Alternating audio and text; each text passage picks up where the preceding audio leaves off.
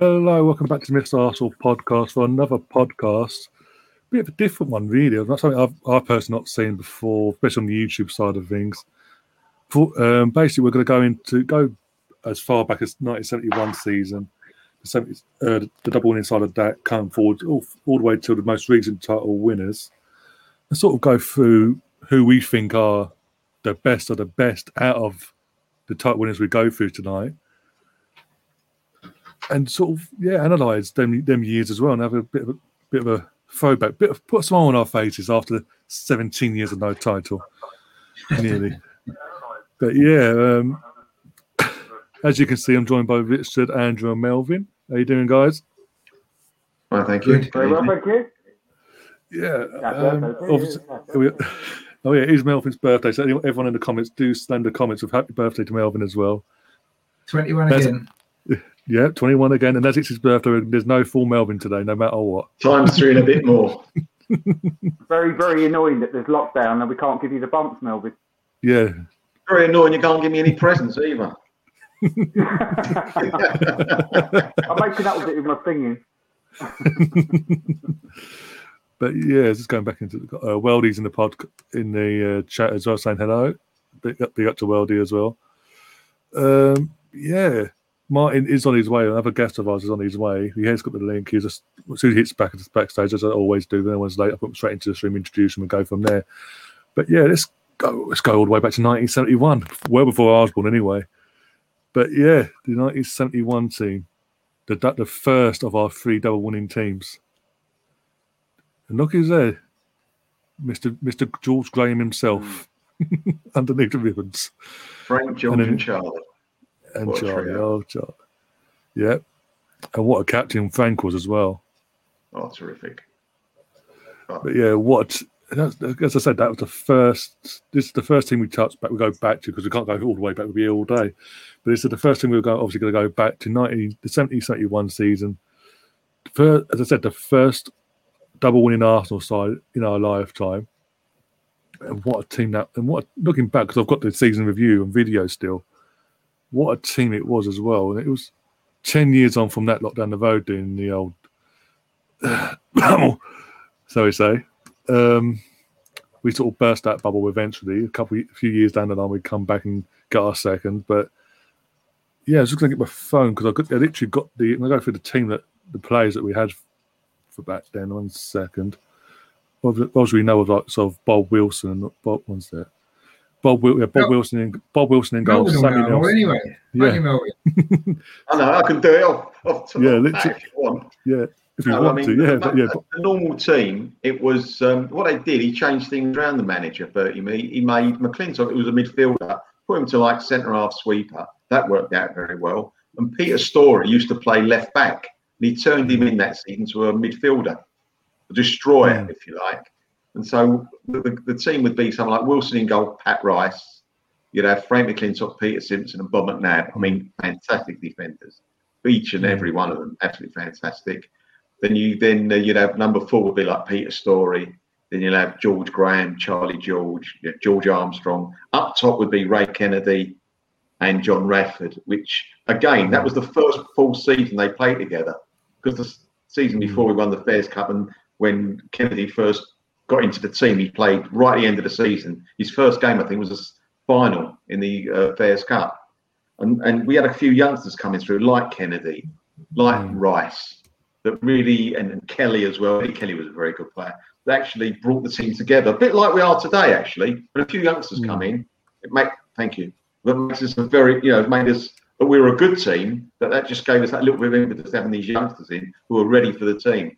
We had Geordie Armstrong playing. He played every game. I don't know how many games. He must have played over 60 games that season. He was non-stop, up and down all the time. Brilliant.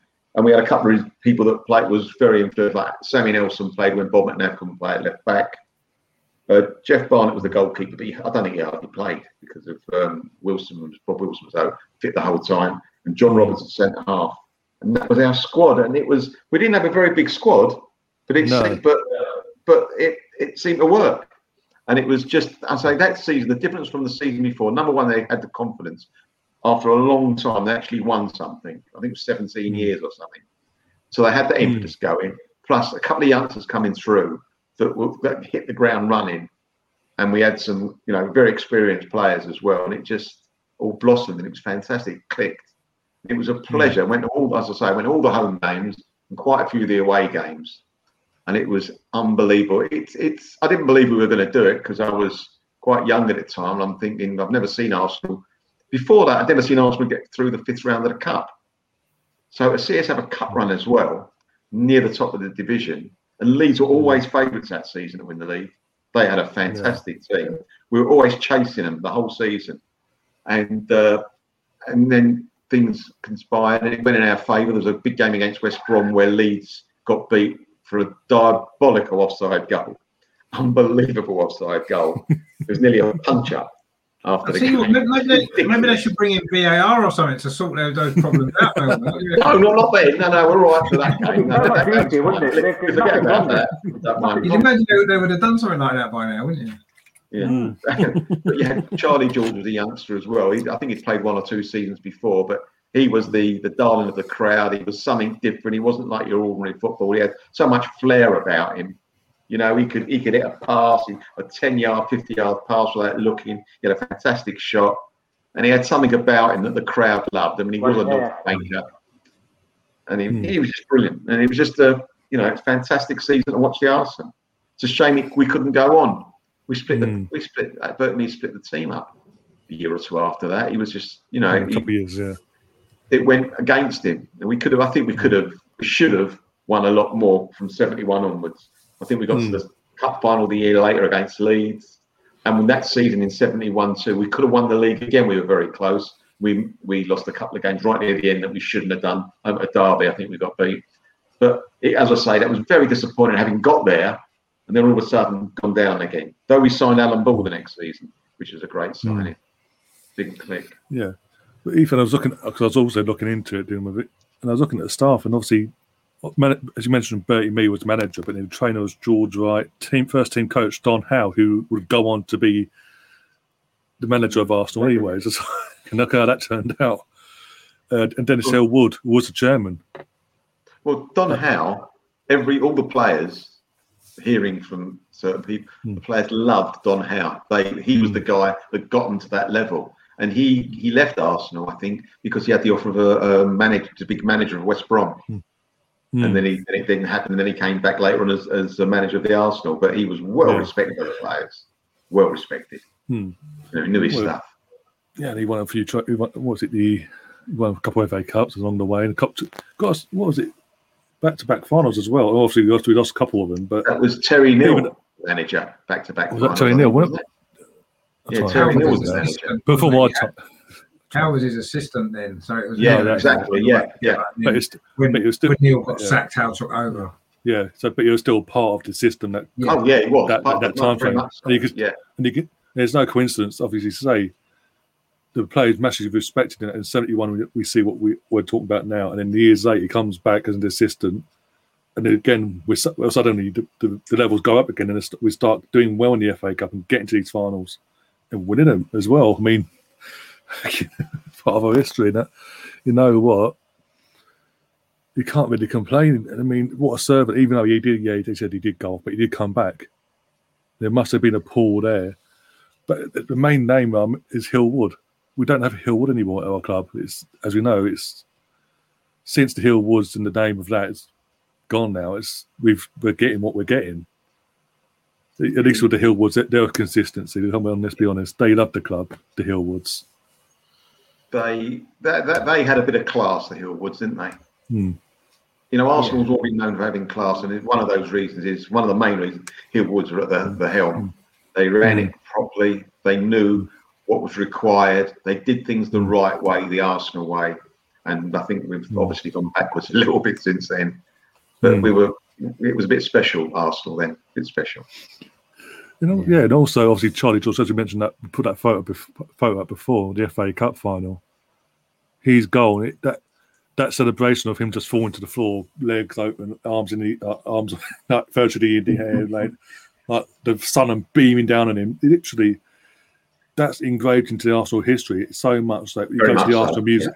If you go to the Arsenal Museum, obviously when things are back to normal, there's a bust of that celebration in the museum there. It's that iconic in the club, and he was such an iconic player. And again, even to this day, he's so loved within the fan base. And how many? Well, 50 years this May, the anniversary. And that's saying something for what the player he was and what a servant to the club he was, along with the likes of George Graham, McClintock, and Pat Rice even. I mean, Pat Rice, as you said, played in that team, and then years later comes back as an assistant under the George Graham era, going into the Wenger era, the successful Wenger era. Again, they're all love Geordie Armstrong as well. I'm surprised there's not a bust of Geordie Armstrong anywhere, to be honest with you. What he gave to the Arsenal. I mean, you look at that squad from 71, and how many of those players ended up staying at the club after they finished? Obviously, George Graham was manager. Geordie Armstrong managed the reserve team, didn't he? I think it was, like the youth team. Obviously, Pat Rice was assistant, wasn't he, for a while? Don Howe was at the club at the time, and obviously stayed for a number of years afterwards. And they was all proper Arsenal men, weren't they? Bob Wilson. Bob Wilson. Yeah, goalkeeping coach, wasn't he, for years? So yeah, most of those players had a real affinity with the club, and they ended up staying there for the rest of their football career, even when they finished playing. And I think it just shows how different football was then as well. Plus the other thing was, I think we won the double and we only used 17 players or something in the whole season.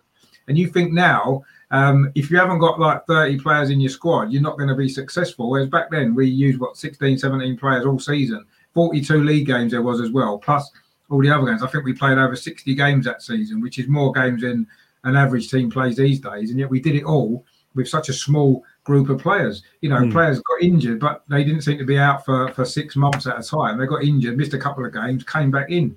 And I don't know. I mean, no, football's different then. It's more, you've got to be more of an athlete nowadays, maybe. But it just goes to show how different things were. And 50 years ago might seem like a long time to some people, but in overall scheme of life, it's not that long period really. And how much things have changed in that period of time, And it's a shame really, because we've lost a little bit of that identity from Arsenal. I say the Hillwoods, as you mentioned, they were a massive part of the history of the club going back decades and decades, and all through the success that we had. And we've lost that identity now. We're not Arsenal. We're not the same Arsenal that we were.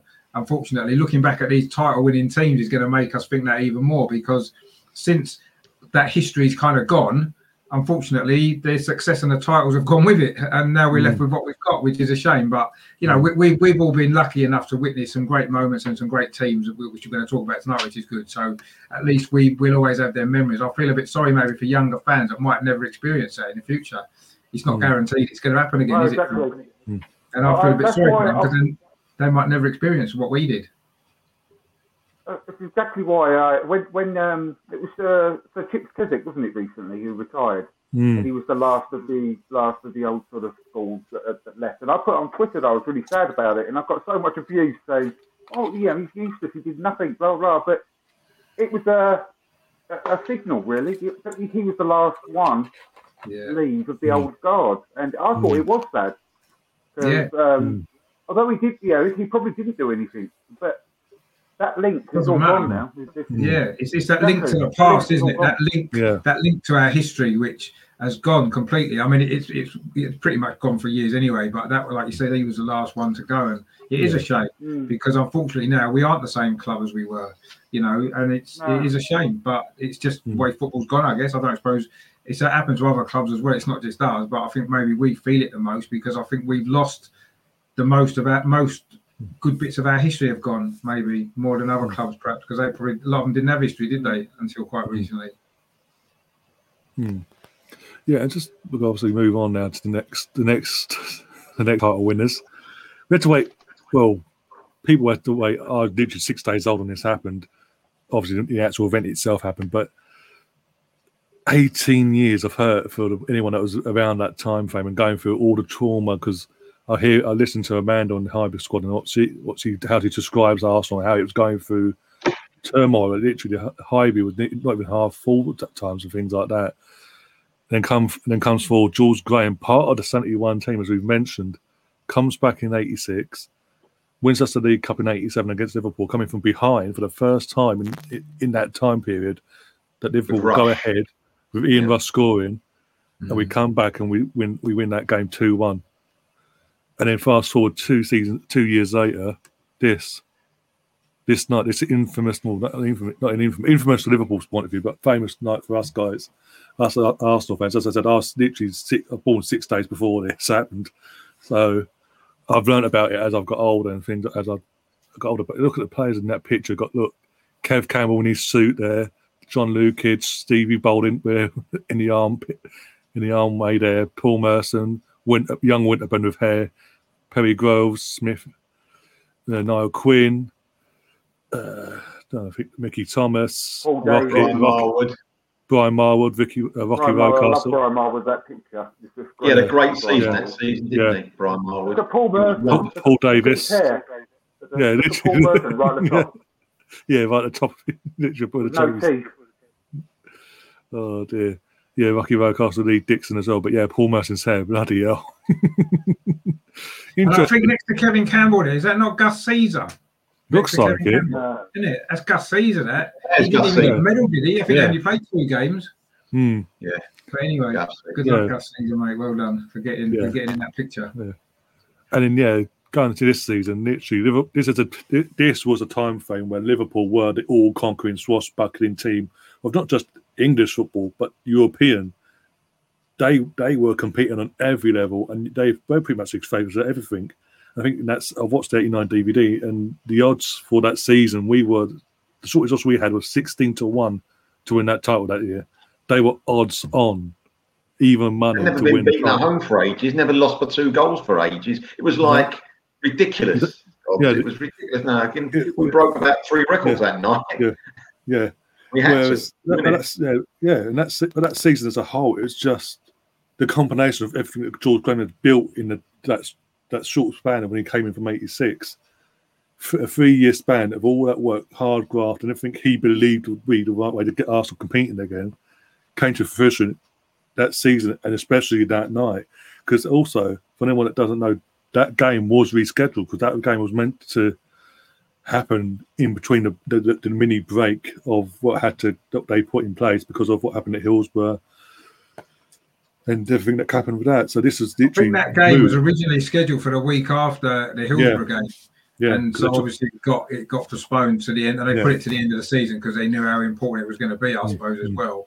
That's why it was so late on. In fact, it was the 26th of May. It's one of the latest games it had ever been at that point in the league. So, but it was due the week after the Hillsborough game. So but obviously there was a lot of focus on that really at the end of that season because obviously Liverpool were massively affected by that, and it was almost like I don't think anybody really wanted us to win that title that year because it had to be Liverpool season because of what they'd gone through at Hillsborough, and they'd won the FA Cup just before we played them in that game, and I think everybody wanted them to do the double. The TV people wanted them to, fans of every other club wanted them to, and maybe that helped us a little bit, I think, because there was absolutely zero pressure on us anyway because we wasn't expected to win 2-0 at Anfield because nobody did, and I think we could go and relax and just play our game, and that to me was probably even now,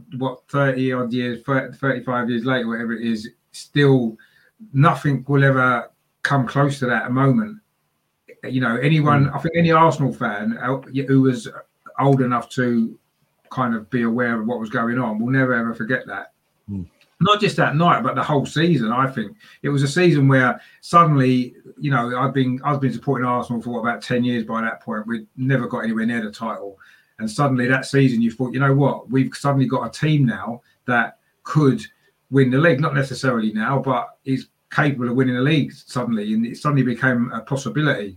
So to do it that season with such a young team as well, players that have come through our academy, Rocastle and Merson and, Tony Adams and people that just, and all those players that George Graham had got from all the lower divisions, like Steve Bold and Dixon and Winterburn and Marwood and people that nowadays, if Arsenal made signings like that, there'll be meltdown on Twitter, wouldn't there?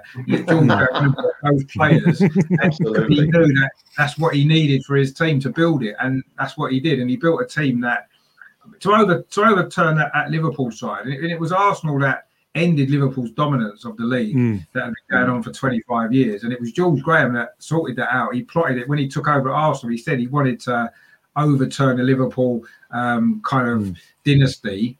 And that's what he did. And he achieved it. And he achieved it with, one, mostly all British players. And secondly, with a load of players that had come through our academy. And yes, it's a similar situation to 71 in that sense, maybe. But obviously for me, I think I turned 21 that summer. So it was a great year for me. And obviously it was just incredible to witness that, and incredible to witness the trophy parade afterwards and all that kind of stuff. Just unbelievable memories. And nothing, Sky might want to think that Aguero's moment is the greatest moment in football. Aguero's moment nowhere near.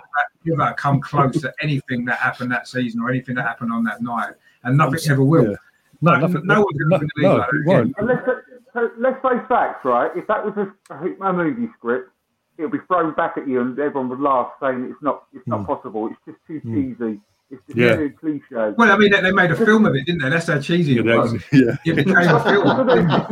It shows how almost impossible it was to actually happen in reality. And it's almost like, you watch the film Fever Pitch, and you could almost, you have to tell people, actually, no, that's a real story, and people wouldn't believe it. True. Because you watch the 89 DVD, the 89 thing. Did that really happen? Because no one would. If you didn't see it, you wouldn't believe that it happened. You wouldn't. Because it's one of them moments that you just will. Even now, whenever I see John Lukic get the ball in that last goal and he throws it out to Dixon, I'm thinking we're not going to score. Every single time it goes to Michael Thomas, he's not going to score. He's going to get tackled or he's going to miss. But every time he scores, every time it's like, well, that did happen. By 89, I'd seen a lot of Arsenal over the years. And I remember as Thomas was going through, I was sitting at home on my couch. I slowly went up like Fever Pitch geezers did. And I thought in my head, for that split second, if he misses this, I can't watch football again. I'll be too disappointed. I can't watch football ever again if he misses, because I'll be so disappointed. I won't be able to get back out of this. It would be too much. I won't recover ever. And what made it even more... That moment, I can still see it now. And I squenched when it went in. And my daughter, who's following enough around there, she was a little baby. And my wife goes, "What are you doing? You woke me up." I said, "I don't care. I don't care." What made that goal even more bittersweet was literally not long prior to that, he had an even better opportunity to score. He passed it, but toe poked it to Gobbler. Yeah, but in the way that helped him, I think that gave him. He realised before what he did wrong on that other chance, so he thought next time. He knew what to do, didn't he? And he took his time and he waited. Whereas the first one, he kind of rushed it a bit, didn't he? But the second time, he'd learned from that. And he, and I think one of the players had said, I can't remember what, someone on the 89 documentary said that of all the players to fall to, they wanted he was the best player to fall to because he didn't feel the pressure. Yeah, because he was just calm. You could literally sleep on a hanger on a closed net, basically. Watching on, that's it. The thing was, it was the first time they'd ever put the time on the screen on the football match as well. Yeah, and they never it wouldn't have been shown normally as well, but it's just because it was rescheduled to the end of the season. And it wouldn't have been on TV even. Yeah, and that's just the way that the match, like Richard said, got moved from just after Hillsborough to the actual after the FA Cup final. That was never heard of, and the fact that it had been moved to there, and it was the last kick of the whole season that decided the title. Madness. I mean, you couldn't write it. You couldn't make it up, could you? You literally couldn't make it up. And this is why you're gone, Melvyn. Sorry, they reckon that Sky pushed ahead with their football idea because of that match. They saw how everyone was watching it. They thought, "Hold on a minute, there's a market here." Yeah, and it gave them the idea for doing it. Yeah. Well, they saw that football could be a TV show. They saw how football could be a dramatic TV show. And I mean, you had to me, football was dead in the 80s, right? Because of hooliganism, because of the Heysel Stadium disaster, then Hillsborough. Football was dead. And then that game in 89 and then the 1990 World Cup when England nearly won it. Those two events so quickly revitalised football. Yeah. Sky got involved on the back of all of that. And here we are today. So, every time I moan about modern football and how much I hate it, I always think actually it's our fault because Michael Thomas scoring that goal created this monster that we've got now in terms of Sky and everything else that's gone with it. Because without that moment, I think football was on its knees at that point. Crowds were low. Yeah. It was on its absolute knees in the 80s. gradually going through the decade, disasters were happening, Bradford fire as well, and loads of other stuff. And it was almost like football was the least cool thing possible. You know, and almost you was almost embarrassed to say you was a football fan and you went to football because people would look at you like, oh, you must be some sort of loony then. And that was what it was like. It wasn't cool at all. And those two events so quickly, it's sort of 89 and then 90, changed the whole perception of football. And suddenly, within a very short space of time, it suddenly became a family thing. You know, kids were going and you're taking your wife and your girlfriend with you, and it suddenly became a completely different experience. And it was on the back of those two events. So Arsenal created this monster in a way by that goal and that game, which I'm pleased about it happened. But when I look back on it, I sometimes think, you know, not the greatest things come out of it in the end overall, but I guess some people probably enjoy it more now. I don't know, but I would go back to the 80s, even though it wasn't as good. I'd go back to the 80s every day. It was all David Dean. David Dean created the whole thing. Obviously, he didn't put all the money, but it was his idea. The way that Sky revolutionised football, and he got it from the American sports. And then when that all happened, and then 1990 happened, Gazza's tears and everything. That's when he took the idea, and he was fully involved in setting it all up. Well, that took football, didn't it, to a different audience? I think 89 did, and then 1990 as well. It suddenly took football to a different audience, and suddenly it opened up all these possibilities. And obviously, Sky then with the Premier League and everything like that. Yeah, and David Dean was behind that, of course he was. And that, I say, that kind of started the ball rolling, didn't it, for this modern football now that we've got? Which, for better or for worse, I guess, I don't know, but that's the situation, and it all stemmed from that particular night. And I don't think none of it would have happened without that goal, without that day, without that whole event of that night. You know, whether or not Arsenal won the league or not, I don't think any of that would have happened afterwards if we didn't have that one game at the end of the season, a title decider, going down to the last minute. You know, and even if Thomas had missed and Liverpool had won the league, it still went down to the last minute. That drama would still have happened. It just wouldn't have been as good for us, you know, and it wouldn't have been as dramatic to watch. But that whole season really just accumulated at the end of the decade as well. It just accumulated in the end of what was old football and the start of what is modern football. And that night was the turnover date for me when it all changed.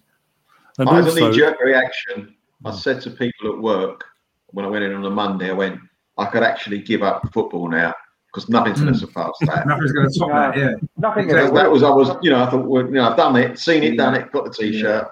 What can actually ever beat that? You know, but obviously things did. I felt that. Yeah. I felt that strongly then. Football that night. I broke my toe. Celebrated. I jumped up and I hit my toe on the sofa. Run outside to see my mum and dad, and the pain was like it just didn't matter. Literally, the adrenaline kicked in. I mean, a couple of days later, I was regretting it, but it was just it was like a completely football that day. It was just. It was just the best moment. I wouldn't have cared if football had finished after that. But also, top. Yeah.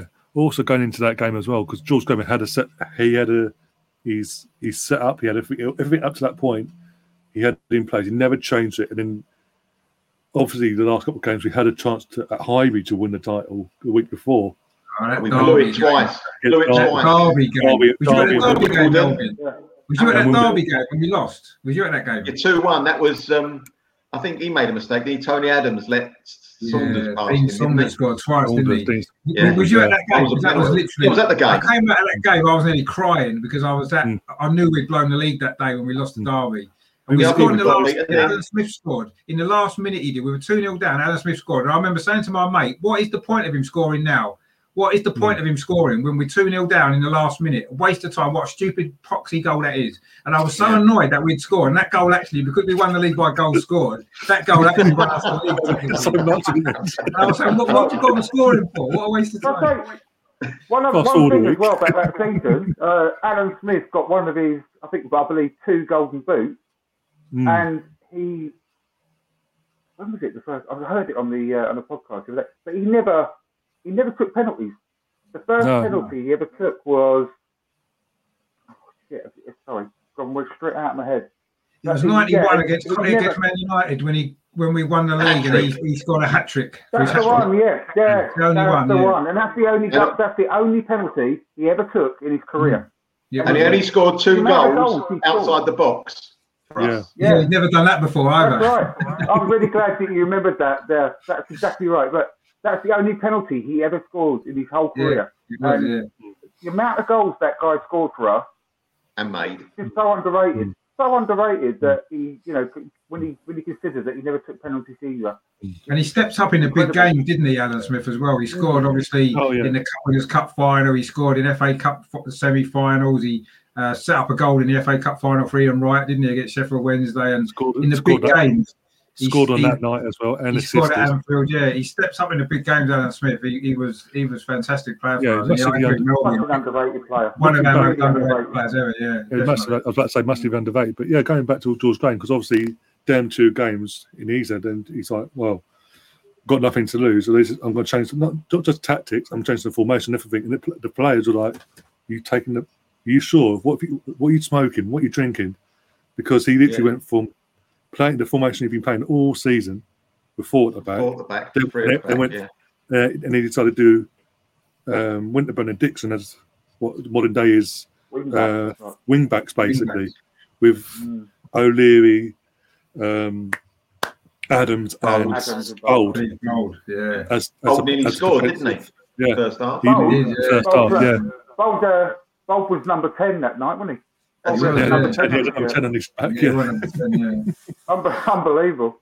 But the players themselves were like going into doing all the training and all that, going into that game. Like, has he lost the plot? We need to win by 2 goals. We don't need to defend. We need to attack. They didn't get it either at the time. They admit they didn't get it. But you know what? That showed the bravery and the cojones that Graham had. That he did have. What a tactical manager he was. He understood football. He understood the game, didn't he? Yeah, and he could change. He could change on a switch, and it would work. And it built because of that, and because of that '89. We sort of had a little mini dynasty ourselves in that George Graham era of, as you said, the '87, '89, '91 league, the cup double '93, '94, the 1994. That was all built.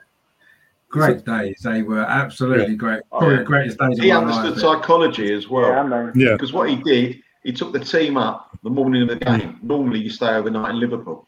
Yeah. He said, I'm not having that because everyone has a go at all the Liverpool people support Liverpool up there or Everton. They all have a go. He said, I'm not having our players under that pressure. So he took them up in the morning. Very clever. Very clever. Yeah. And you know what? George Graham, he was a genius. I absolutely loved him, but I was so utterly proud of him as our manager. I mean, he just looked the part, he acted the part, he was tough. Yeah.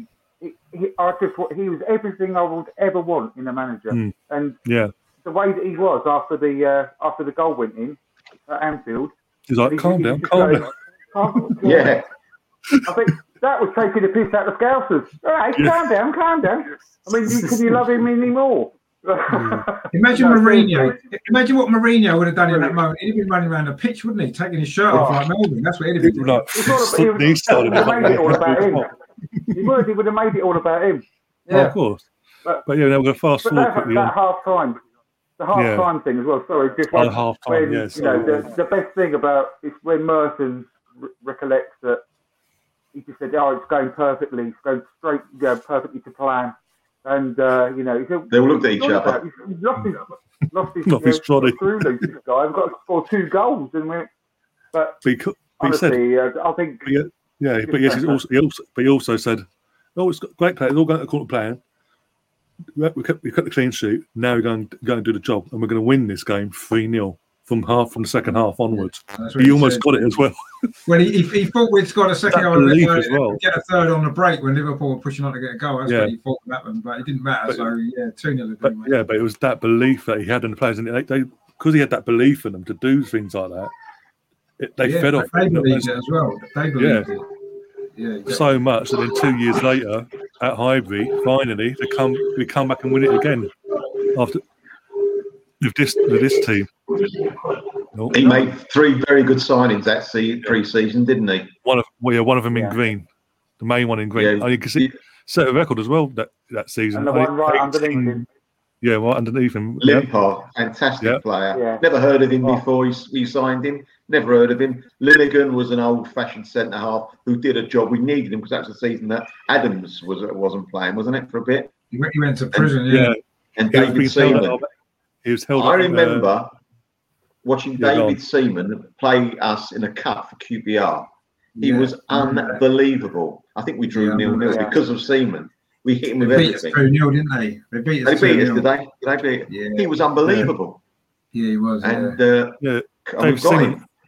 David Seaman was saying last night, because I was on the members' virtual quiz last night, and he was saying the deal itself would have gone through a year beforehand, but John Lucas refused to leave that summer.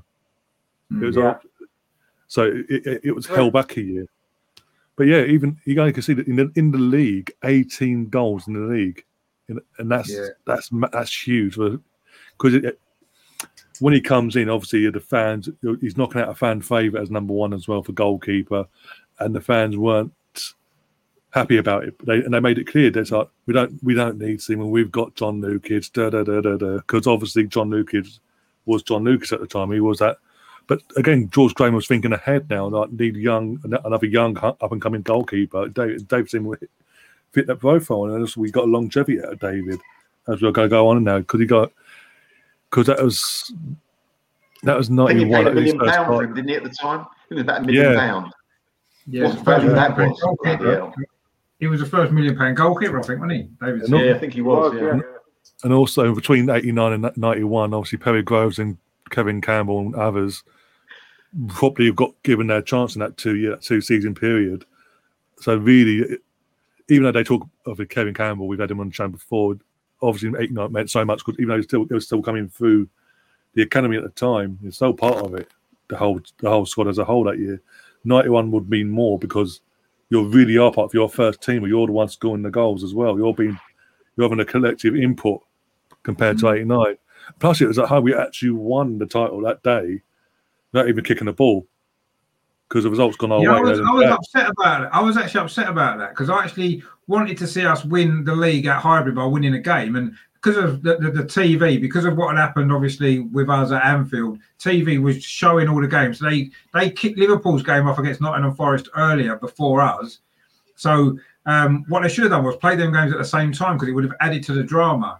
Instead, Liverpool played first and lost, so we'd already won the league. And yeah, it was great, but I actually would have preferred it if we'd had to win that game and won the league by winning the game. It would have been so much more exciting at Highbury to do it because we'd never won the league at Highbury since 1953. So it would have been nice to have actually been able to do it for real, actually by winning the game. So I was really upset by the TV. Actually, they ruined that for me. But obviously, it didn't take away what an achievement it was and what a great team it was. I went up to Sunderland the game before when we drew 0-0 draw. The 0-0 shocking game. What a shocking game. And I met my wife. I met my wife and my brother-in-law and sister-in-law in a restaurant that night. We flew down, went to a restaurant. It was empty. The restaurant. I was there very late. Got there like 10 up past 10. It was silly. I shouldn't have really done it, but I said I don't want to miss out just because I'm on football. And in there was Frank McClintock in the restaurant, a local restaurant, a little restaurant. Frank McClintock. So I thought I can't go over his eating. I'm so excited, you know. Anyway, the end of the meal comes. And I go up to get my coat, and he's there. So I just said, well, hi, Frank, lovely to meet you, blah, blah, blah. I said, I went up there today. He says, don't worry, you've got a good winger. You've got a good winger we're going to sign. I've got it, George. I've got a good winger for George. You know who it was? Jimmy Carter. But when we signed him, I thought he looks a good winger, this Jimmy Carter. He's quite nippy, isn't he? Yeah, he done well against us for Millwall, didn't he? I remember him doing well against us previously. I'm thinking, he looks all right, yeah. He was really good at Millwall, yeah. Terrific. So I thought, thanks, Frank. And also, come away from that season, in Tony Adams' own opinion, he came away as an invincible. He charged himself for that name to his thing, because obviously the one game that Arsenal do lose that season was when he was being held by Her Majesty's pleasure, shall we say. Yes, he was. Yes, we lost. So as far as he's concerned, he never lost a game. And of course, let's remember as well, we did get 2 points deducted that season as well because the FA hated us even more back then.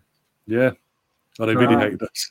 So we actually had to come. I remember when they deducted the 2 points. I think we were something like 6 points behind Liverpool at that particular time in the season.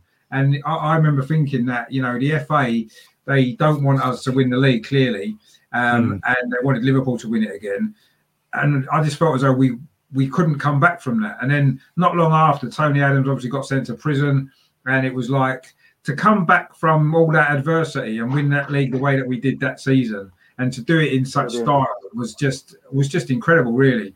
And when you look at that squad of players, you look at that team, again, it's got a lot of Arsenal Academy players in it as well. Some really good signings from George, as we said. I mean, was you at that game, Melvyn, at Norwich, the end of the season before, when we were all chanting for Lukic to stay? We didn't want him to go. Do you remember that last game of the season?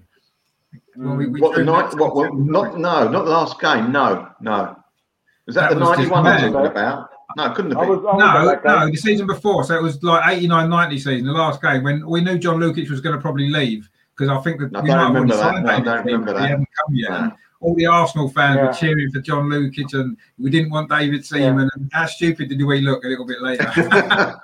My favourite goal, the 91 season, it was a very important goal, obviously, and I loved it, was the Merson goal at Anfield, when he did a 1-2 with Alan Smith. He runs to the crowd and gives the old. The pitch as well. What a horrible pitch that was, wasn't it? It was so bobbly. Yeah. And when he's running through, he could hardly get the ball under control because it was just bobbling about on the pitch. But he managed to do it, didn't he? And just roll it past Grobbelaar. It was just. I was in the Liverpool that day. I nearly got killed, but it was worth it. Absolutely love Paul Merson. Paul Merson was just such a good player. I mean, what a player he was my absolute idol. So beautiful to watch. His hair used to just flow behind. I loved the way he ran. Like his running style, his hair was just flowing behind. He was my absolute idol. Brilliant, wasn't he? He went through one season when he must have chipped about 7 or 8 goalkeepers. He had this little trick of his. He was unbelievable. I was yesterday, the day before, and someone put up a clip from the goal he scores after the 89-90 season at Anfield. I think it was that season or the night. And make that goal, literally, he picks up deep, right deep in our own half, and he just runs with it on the wing, and then cuts inside and does Grobbelaar again, like literally passes it into the net. Like, that's the sort of quality player he is. And then, I am surprised, even though I knew the answer last night in the first quit, as we touched on in the WhatsApp group. But obviously, he missed out by one goal in the 100 group and all that. One goal missing out. That's mad. The sort of quality player he was and how long he was at the club. I went to, before the season started, there was the Makita International Trophy at Wembley. Yeah. And that's when Seaman and Limpar made their debuts. And I was so excited that day when Limpar was playing, because I didn't know anything much about it at all in those days. Obviously, you only had CFAX, you had Club Call, and when it happened on the back pages of the paper, and when this guy came onto the pitch, Anders Limpar, it was so exciting because we didn't have any players like that. We didn't have international players, and there was hardly any in the league. And it was like I called it at the time, it was like an exotic signing from Sweden. Yeah. But the goal he scored a goal, didn't he? In that Makita. Oh my God! He smashed it in, didn't he, from an angle? Aston Villa scored it. Really tight angle from outside the box. And he just looked up and he hit it, and it went like an arrow. No bend on it, and nothing. It just went straight into the far corner. And I thought, oh my God, I'm gonna literally, gonna soil myself here, because I was just so excited. He's something we never had. And also Mark says it Mark says it in the chat here as well. Watching him on Harry's Heroes, he's still better than half our present midfield. I watched him when they did that Grenfell charity match at QPR, and he was hitting passes and Hollywood passes like he was in his pomp, basically. He was class. He was pure class. He made so many goals free and right as well, didn't he? And in response to, sorry, go on. I was devastated when he left. I didn't know he left until I walked past the newsagents and I saw it on the back of the paper that he'd gone to Everton, and I nearly cried. I genuinely nearly cried, because there was nothing, no rumours in those days. Nothing. Nothing like it is nowadays. He wasn't in a lot of game time, though, was he? At the end, no, he wasn't. John Brown didn't fancy him, did he? He didn't fancy his work rate or whatever it was, and he just never picked him, did he? He only picked him very occasionally when he had to, and it was a shame the way it ended, actually, because for like about 18 months, Limpar was just an amazing player for us. And in that game during that season at Coventry away, where it was 0-0, and we've been struggling to score, and it looked like it was going to finish 0-0 about 5 minutes to go, and he scored 2 from outside the box in the last 5 minutes, and we won 2-0, and that just, that was summed up that season for him perfectly. That, he just pinged things out of the blue from nowhere, and just incredible player, absolutely incredible player. Yeah, that goal. That was one of the best goals I've ever seen live. Actually, that was just incredible. It was. Yeah, literally Mark in the chat saying Limpard's goal against Liverpool at Highbury from the halfway line. I mean, that's an amazing squad. And then obviously we didn't go for a 7-year period of not competing or being competitive on a league title basis. And then Arsenal came along. In his first full season, he does our second double in our history. And look, wow. Ian Wright literally comes in that summer as well, 91. For the 91-92 season. So he's been waiting all the way up to this point in 98 to win a title. And he just missed out, didn't he? Yeah, he just missed out. What a kit that is, by the way. What a kit that is. I love that kit. Beautiful kit. Sexy, isn't it? Yeah, look at Louis Balamorte, Bergkamp in the background where Seaman is, young Patrick Vieira, Dicko, Gilles Gourmandi, Christopher Ray as well, Mark Overmars. David Platt, David Platt, yes, I can see his head, yeah. Stephen Hughes is in there as well. Yeah, Steve Hughes is behind Bermorte, that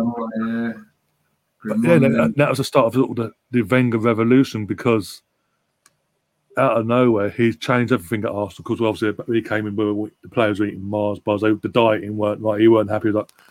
And they're drinking as well, because obviously the Tuesday club, as the players put it very hard on, like the Tuesday club. Hey. Right, and then what was it, that 97-98 pre-season, they did their pre-season training and all that, and Wenger said, you've worked really hard, you can all out do what you want to do.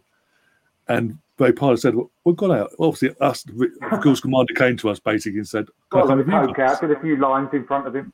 Can I come with you? And sort of learn your sort of culture, what you do in your spare time and things like that. He was making an effort, and I was like, oh yeah, no problem. Steve Ball's gone to the bar. And like, what do you want? He wants a white, a red wine or whatever. They got him a red wine, and then got him literally like Sambuca Chasers, you name it. And like, there you go, 14 of everyone. The full story was he went to the bar and he goes 35 pints and a red wine. Yeah, that was it. And a red wine. And he goes, who else is coming? He goes, no one. Why? Just us. There was only like 6 or 7 of them. And then after that, pints and a red wine. And then they moved on to another bar. And I think it was like the 4th or 5th bar down the line. They bumped into the French players, the Vieiras, and they're all outside having a fag, smoking. And Parler's like thinking to himself, "How the fuck are we going to win a league title?" And obviously they're going to win the double. But also players like Nelka had just been brought through as well. Like he'd been brought into the club, and the excitement there from him. Bergkamp was our top goal scorer that year. He missed out in the FA Cup final because of injury. But we had it was just an amazing team, a collective of the George Graham era of Seaman, the famous back five of Keown and all that. And he sort of integrated these players. He got the balance right. And what was the biggest moment in that time was that 11-game unbeaten run, winning streak when we went on to get to that Everton game and win that title there. Considering we were like 11 points off United going into April or something like that. Yeah, Christmas.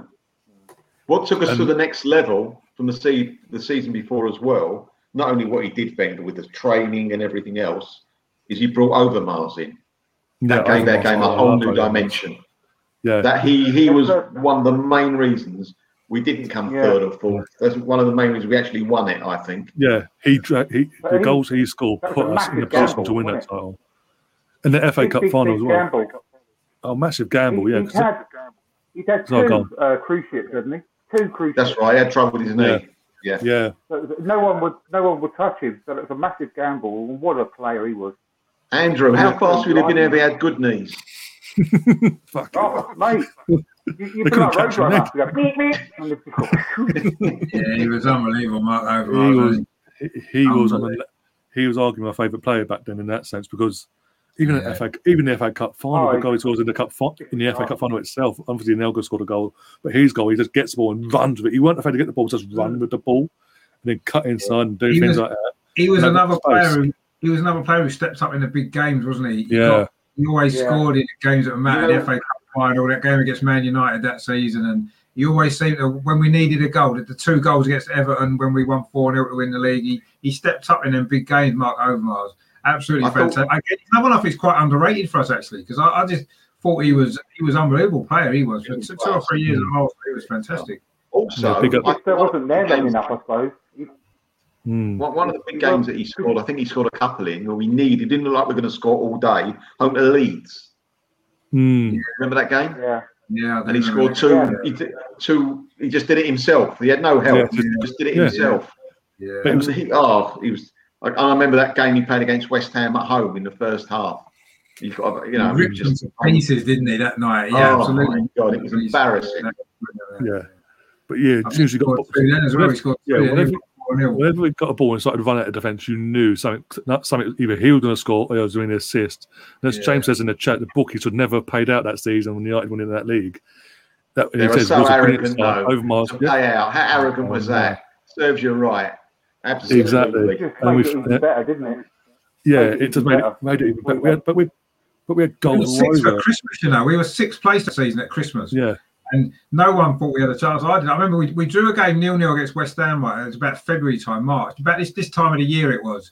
And we drew 0-0 at West Ham when I thought we had to win that game. If we didn't win, I remember going to the game and saying to me, mate, if we don't win tonight, the title's over, really. And we drew 0-0. We didn't play particularly well. And we're going home on a trainer thinking, no, that's it, it's gone. The title's gone. And yet suddenly from there, we won our next 10 games in a row and won the league. It's just incredible. How we turned that around, I still don't know how we did it. Because we didn't look like we could score a goal and win a game at one point in that season. We were struggling, really struggling. And so we dropped down about 6th place, and suddenly we just went on this run. Clicked. Then we just clicked, didn't we? Yeah, it all clicked. It took a while for Overmars to get going. Overmars was a bit slow. It took a little while to get going, but once he got going, no one could handle him. Not one player in the league could handle Mark Overmars or Nicholas Anelka. Because don't forget about him. He was one of the quickest players you've ever seen in your life, and all. I thought Overmars, when he scored the winner against Manchester United at Old Trafford, he could have easily had 2 or 3 more. He was so unlucky. And he got brought down in a box. Should have had a penalty against United, I know. But that's right, he killed the fullback that day at United. Absolutely killed him. I remember him saying actually, that game, it kicks off at 11:15 in the morning, right? For some reason, I don't know exactly why now, I can't remember. But we'd gone up the night before because it was such an early kickoff. And I remember Overmars saying after the game, he was sort of asked about it. This was a while later. And he said that, some of the players weren't really happy about the early kickoff. But he said, I loved it because he said, I hated getting up in the morning and waiting for the game. I just like to get up and go and play the game. So he said that game was perfect for him. And that was the best game he ever had for us. Like you said, he should have got but he just couldn't live with him. He absolutely ripped him to yeah, and I love that celebration as well. The sort of taking the piss out of Cantona. Like, what? Cantona. Yeah. Sort of got the collar up and went, did the infamous celebration. Like, absolutely brilliant. Mark Overmars was brilliant. It was absolutely amazing. I'd love him to come back as the director of football. He'd be too slow now, Andrew. Too slow. We say that. God. No, he'd be great to come back as the director of football, wouldn't he? He still loves the club. Yeah, you can tell he's still loves the club as well. No problem. I really do. Yeah, he was a fantastic player. One of the greatest players we've ever had, I think. And again, he's not much maybe a little bit underrated. He's not talked about in like the top players that we've had, is he? And I think that what he did for us in such a short period. Richard, is that because he never had a long career? Do you think? Maybe. That's right. Maybe. Yeah, I think when Arsenal did that, they do what they've done now, the Emirates, and they've put like the legends outside and on the walls where the badge and all that is around the stadium. When they initially put it up, I was surprised there was no Overmars because, again, he had such a contribution to that 98 team. Because he did have such a contribution to that 98 team. Let's be honest. Yeah. I mean, it's not often, is it? Being Arsenal over the years, how often is it that we've had a player that was a top player in world football before we signed them? Not often we've done that. Obviously, Bergkamp was one. Probably the first one I can remember. And Overmars was another one of them players, wasn't he? Because he was, I know he had a couple of injuries, but he was a top player before we bought him. And it was so great to have a player like that sign for Arsenal. I was so excited when we bought him, and then to go on and do what he did. And I say he's almost slipped under the radar a little bit, really, which is a shame because he was a world-class player. Definitely, he was a world-class player before we bought him, and he became even better when we had him, and he went on to still become a world-class player afterwards. So yeah, fantastic. Mark Overmars, just unbelievable. I can't speak enough of him. I just thought he was amazing. Honestly, amazing. I said this before. I think that's the only thing my opinion is the same as what Melvyn said, that he didn't have a long career with Arsenal. It shouldn't make much of a difference because, I agree with you as well, Rich, because he was a world class. I mean, he wasn't like as big a signing as Bergkamp because of his injuries, I think. It wasn't a big signing.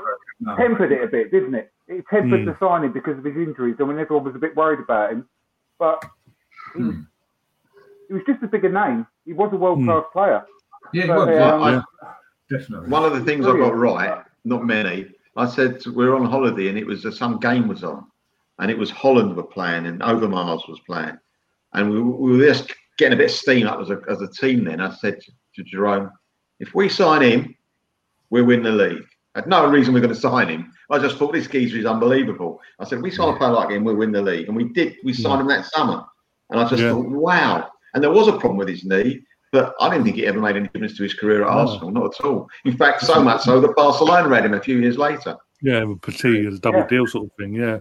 But then we thought sort of going away from that. Sadly, we had to wait another 4 years. A bit of a lesser span out of all the teams that we've had to go with. Obviously, from 71 to 89 to 18 years, then 7 years. Then we try to get down to 4 years, and the double winners, our latest double winners are the third in our history. The first team in London, by the way, to do 3 double winning teams. So it's Tottenham stick that with their Sunday in London to do it 3 times. Yeah. But look again, the team he assembled between that and then 4 year period, because obviously we're getting so close yet so far. Perez in his second set. This is his second season with Perez. He was quality that season. David Seaman as well, his infamous ponytail he started growing out that year. The year before, and Edu, Bergkamp, Lee Dixon just retiring, Richard Wright, Carnu, Viltort, Ashley Cole just establishing himself as our left back and a world class left back at that. Martin Keown, Matthew Upson, to name a few. I think even was it Gary Lewin there, the T-shirt, the 71-98 2002 T-shirt there. Lawrence and beyond the trophy, and obviously you got Henry, Vieira's, and all that as well. Freddie with his red hair. Freddie with his red hair as well. Freddie. As I touched on before, Robert Perez that season, this is his second season, and he was, arguably, think about the difference. He was phenomenal. Yeah. He, despite getting an injury, didn't he? Towards the end, he was crucial. He missed the World Cup, didn't he? But he got football of the year. He was just incredible that season, wasn't he? Brilliant. Yeah. I mean, all the players went like that to him. Do you remember at the end of how they thought he was? They literally all on in front of him. On then, literally how much. And he played against the big teams as well. Against Liverpool away, Liverpool away, very important goals. Perez. Yeah, he got the assist. Gerrard, he showed him the ball. So Gerrard, I'm going to get it now for you now. Just when he passed, then he stopped Gerrard, just went past him and crossed it. I mean, he was an amazing player. And however good Henry was unbelievable. A lot of that was down to Perez, the way he played him in and all that time. Perez has almost slipped under the radar a little bit as well when you talk about the greatest players, because Bergkamp and Henry and Vieira in that team get all rightly so, but Perez was up there, wasn't he? He was fantastic. Easily top 5 greatest Arsenal players, I think. He's got to be top 5. Up there, there's no doubt. He was fantastic. Brilliant. He used to hit the ground running that season, because the first season, even said, because I was watching that the Sky's version of Goggle Box with Gary Neville and all that, whatever they called it. And he was saying that first season he found it hard to bed in. It took him a while, but once he got going, that second season especially, he hit the ground running. He was something else. And as James says, that goal, people will be slating that first season. Oh, yeah, we'll look at Pepe for crying out loud.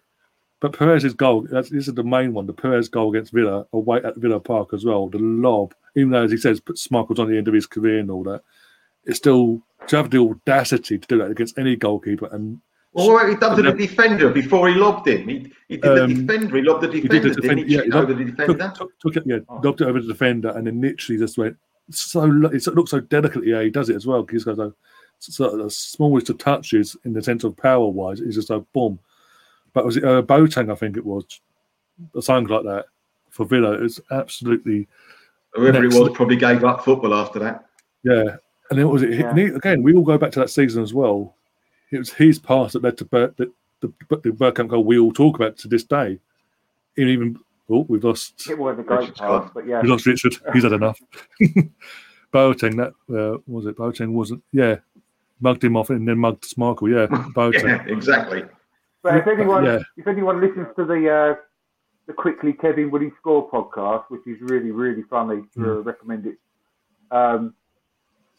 They always talk. There's a running theme throughout the last 2 or 3 seasons of that podcast about Peter Schmeichel getting lobbed, and the amount of times he did, and like he's been lobbed so many times, but that was one of the best. I mean, it's just a brilliant goal. Yeah, Mark, big up Mark in the chat as well. So Perez's ball control was unreal, so relaxed, but yet so effective. And he sort of goal as well, couldn't he? Hit a ball. He curved that the far post so many times. Beautiful thing to watch. His first touch as well was superb. I said it before when we first bought him, and he was having a difficult start. I literally said, what the hell has he got here? Because of the way he ran as well. He's got like the duck. I used to call him like a duck run. The feet sticking out, bit of a bandy leg. He had a really funny running style. And I thought, what the hell is this? I couldn't have been any more, wrong at that point. He was just, like I said, for me, he is probably top 5 of Arsenal players of all time with the quality that guy had. And when he came back from his ACL, I think he was even better. If it's possible. I think he changed the way he ran, didn't he? He changed the way he ran after his injury to ease the pressure on his knee. I don't know, but he was even better. Yeah, he sort of had to play in a different style, but it made him a better player, definitely. Yeah, definitely. And then obviously we had the heartache of the 02-03 season. We were so close to defending our title for the first time in our history, but we fell just short of the last couple of weeks of the season, and we come back. And then in that 02-03 season, he said, Arsene Wenger, he believed this squad was good enough to go a whole season unbeaten. And because we fell off the way we did, what a stupid thing to say. What the audacity. And then because of the way we fed off, it was just like he got slated by the media left, right, and centre, and rivalry fans, this, that, and the other. Only for us to then come back the following season and actually achieve it. What? We talk about that the 02 team as well, and most of them are in this, obviously the 03-04 season, but he added to it as well Jose Antonio Reyes in that season, rest in peace, obviously, God rest his soul. Yeah. The youngest player actually of that squad at the time, and he's the first. That's heartbreaking itself. Sol Campbell, tragedy. Obviously, Freddie without the red hair as well, by the way, shaved his hair off that year. Gilberto as well, been added to the squad since then, since that double winning season. Then Zlayman came in that season actually to late in that pre-season to replace David Seaman, who had just left to go Man City. Stuart Taylor's backup goalkeeper, Mr. Ban, somewhere around there. There he is. It was just, but again, Wenger and the football itself, the team took it to another level. They didn't just like they did that previous in '98. We lost the title, so we're not going to bother for next. We're going to take time to recuperate. It was okay, we lost, but we're going to come back and we're going to prove a point now. And in the league, I loved watching him. Carney was fantastic. Massively underrated as well. Massively, in my opinion. But as I say, league-wise, the football as a whole was fantastic. But league-wise, they proved a point. They made sure they wanted to prove a point. And once they got the title and won it at White Hart Lane for the second time, and I actually being able to witness it myself, it was so bittersweet because of all places you couldn't make it out. I was glad that day that we didn't win. Oh, no, but it sounds stupid. Lehman had a rush of blood to the head, I was didn't really he? disappointed. yeah, Lehman, For the first time. yeah, Lehman started losing the plot that day. No, not for the first time. No. Or the Yeah, last. Yeah, sadly, but it is. But yeah, but again, in the sense of the attacking intent of the football, the style of play, it was just another level up. But there were we're going to get into. There were sort of slight negative differences between that team and the O2 team in terms of when the pressure was on with this team. When it comes to the crutch of it, when they were in for a treble, the Champions League, FA Cup as well, they sort of buckled under the pressure. They couldn't take it. It's only when obviously going into the Liverpool game, getting that to put to one side, they sort of got themselves back on track and got themselves over the line. But when we played, it was a massive achievement to do what they did. Fantastic. When we played United away, look who was missing. I think it was Bergkamp, Henry, and Adams, wasn't it? Bergkamp was out injured. Adams retired. He retired after 2002. We had three big players missing. It was Bergkamp, Henry, Torre. Yeah, probably. So that's right. And then Vieira got sent off because Van Nistelrooy ghost. No, that wasn't that game. What we won. Oh, what we won? No. I'm talking about the game when we beat them 1-0.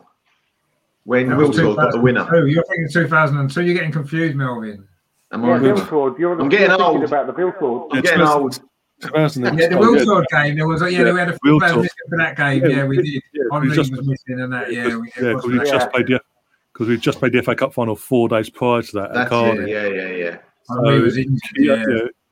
Keane missed out the FA Cup final, but he was told he'll be playing in the Thursday game. Parder. He was still hungover. It was the wrong year there, Melvyn. But yeah. Am I doing the right team? It is Arsenal we're talking about, isn't it, tonight? Yeah, of course. But we've gone on. I'm not losing it completely then. Good. Gone on to the Invincible, but obviously, Parder, that infamous story of winning the FA Cup, going back home, getting back into London and all that, going back home with his at the time his partner and his family, going out for a meal, getting absolutely lashed in the local restaurant, and obviously Arsenal players had a reputation, so I would say, for getting a bit of a rowdy atmosphere, so I would say things were going well. So then obviously he's then gone on to the local bar near where he lives and he's growing up and all that. They've all had a tenner put there, a score and all that put on him to score first goal score. So they're like, the drinks are on us. So literally he's then gone into next day to warm down. Absolutely, But literally Wenger has kept. Thankfully Wenger was keeping away that day. He did a warm down, and he was still sort of having the after effects come Wednesday night. I think it was that night that year. But he played in midfield alongside, I think it was Edu against Keane and whatever. But he got man of the match. He was hungover and he got man of the match. and Wenger said, "You can't have a beer." Didn't he, after the game? He goes, "You know why you did that? Because I took that beer away from him." Yeah, because I took that beer away from him on the plane. He goes, "Oh, thanks, Gaffer. You're the best." Something like that. Can't get one over on you. John in the chat there, Lauren as well. Lauren replacing Dixon from after the O2 season, fully, like full time wise. He was a good replacement. Brilliant. Yeah. Stephen with Arsenal's Invincibles were the top side. Well, we were the top side, but we as I said, there were little negatives you could sort of touch on where the pressure, as I said, the pressure got onto them right at the key stage of near the end of the season. We expect them to kick on. And they did sort of buckle a bit, and it sort of got to them. They couldn't take it. But when the FA Cup and Champions League sort of got put to the side, and they got that Liverpool game back on the right tracks, they then we're going for it now. And it took for Keane. Keane even said in that half time at home to Liverpool when we were losing 2-1, he said he asked Arsene, "Can I have a word with the players and try and boost them up and do my bit?" And he said, "Yeah, no problem." He actually said, You're letting something go by. This is something that's unique that can never be done. We might not ever get this opportunity again. And he would know his time at Arsenal was coming to an end anyway. But this is a once in a lifetime. You need to sort of get your head at your backsides and turn this around. And they did. And they came out like a team possessed in that second half. And we actually tore Liverpool to pieces in that second half. Henry was. Henry was. Yeah. And I think that was a start of Henry's sort of mini bit of form, because he then suddenly got a hat trick in that game. But 7 days later against Leeds, got a hat trick. He was just scoring goals after goals all of a sudden. Yeah. It's a mad comment that James has made. I only heard about this about a week ago. The one about it's mad that the Invincible season. Yeah, goes on. Totally agree. Have you seen that? Oh yeah, no, this one. That one's a mad. He's right. It's mad. It's mad that in the Invincible season, the team of Jens, Lauren, Sol, Torre, Cole, Vieira, Roberto Perez, Lundberg, Bergkamp, Henry only played once. That's mental. Sorry. It is, isn't it? Just shows what the squad was, though, wasn't it? Players who didn't play regular, like Parla, Keown, and whoever else it was, Wiltord, could come in and still do a job. Still do a job. He didn't, and you didn't see the dip in quality, because, as you said, they stepped up them players. I mean, Wiltord scoring that goal in 02, back in 02 as well, to see all the checks. For me, right, that 03-04 season, it was an unbelievable season. Of course, it was. But the reason why we managed to go unbeaten is because it's a once in a lifetime kind of thing where you've got a squad of players, and out of your maybe 17, 18 players, you've got maybe 10, 11 of them are at their peak at the same time, and that's why that happened. We were just fortunate that those players all came together at the same time and all reached their peak in that one season together. Almost I thought Liverpool were going to be a similar thing last year, but obviously it wasn't, because they tailed off. But that team there for that whole season, well, it's for about 18 months, wasn't it? 18-month period, yeah. They were all at their peak at the same time. All the best players, Vieira, Perez, Henry, Bergkamp would probably pass his best, but so many of them in that squad. It was Sol Campbell, Torre, they were all at the peak of their career. And if you notice, after that, they started to go down slowly. Each one of them did, because they'd reached their peak all at the same time. And you never get that very often, do you? You're very, very rare. You get a team that are all at that same stage of their career at the same time, all playing together. And that's why that's happened. And Wenger obviously knew it, because he did say the year before he thought we could go unbeaten, because he knew that he had these great players that were about to hit their peak. Unfortunately for him, he got it wrong, a year wrong, but he knew he knew it was coming, because he saw them every day, and that's what it was. It was just unbelievable, and that will never happen again for that reason, because to get that many great players all at the same point in their career at the same time at the same season is never very unusual. I remember one. I don't know what game it was. We scored a goal. We all said, "Yeah, great." And my son was next to me. I went, "Jerome," I says, "Remember this. You'll never see football like this again in your life." And he thought I was mad. Well, I am mad, but he understands now. I honestly said that to myself. I've said it before. That's exactly what I said to myself this season. I'm going to pinch myself, because I cannot believe that this football, it's not going to last forever. I had to take it all in. I remember saying it to myself. It was just incredible to watch. And one of the moments of the season was when, again, another brilliant Ray Parlour story, when he told Keown to get warmed up I think that's probably my favourite Arsenal story of all time. When he's just brilliant. He stripped off all his kit to pretend he was going on, and he got Wenger around the throat.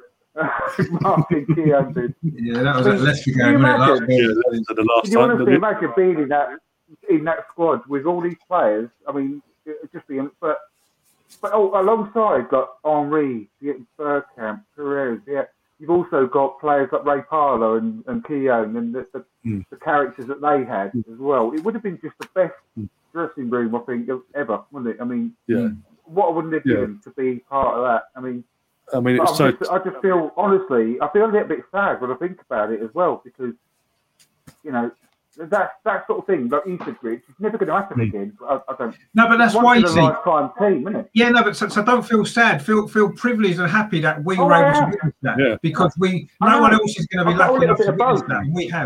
We have. So I'm never sad. When I look at that team, I'm grateful. I'm grateful that I was able to. It came at the time when I was able to see it, and not in the 1930s or whatever it was before, or it doesn't come in the next 50 years when I'm not here. I'm glad I was around to witness that. Not just that, but that whole era that we talked about tonight, pretty much the whole lot of it I think I've been lucky enough, and Melvyn maybe more so, to be an Arsenal fan in the time that we've been Arsenal fans. We've been lucky and privileged and fortunate. Oh, Melvyn was there in the 30s as well. Those times, well, yeah, but that's what I mean. Melvyn's experienced a lot more. But we've all been lucky enough to have witnessed what will always be some of the greatest moments in the history of the club ever, and they're never going to be matched or beaten. So I say the future generations I feel a bit sorry for, because I doubt they're going to experience half of what we have, and I feel a bit sorry for them that they're not going to do that, because it's a shame, because we know how great it is and what great experiences they've been in our lives as well, and it's been amazing, and I'm just so grateful that Arsenal wasn't a club that I was given, if you like. It wasn't in my family or anything so much. It was a decision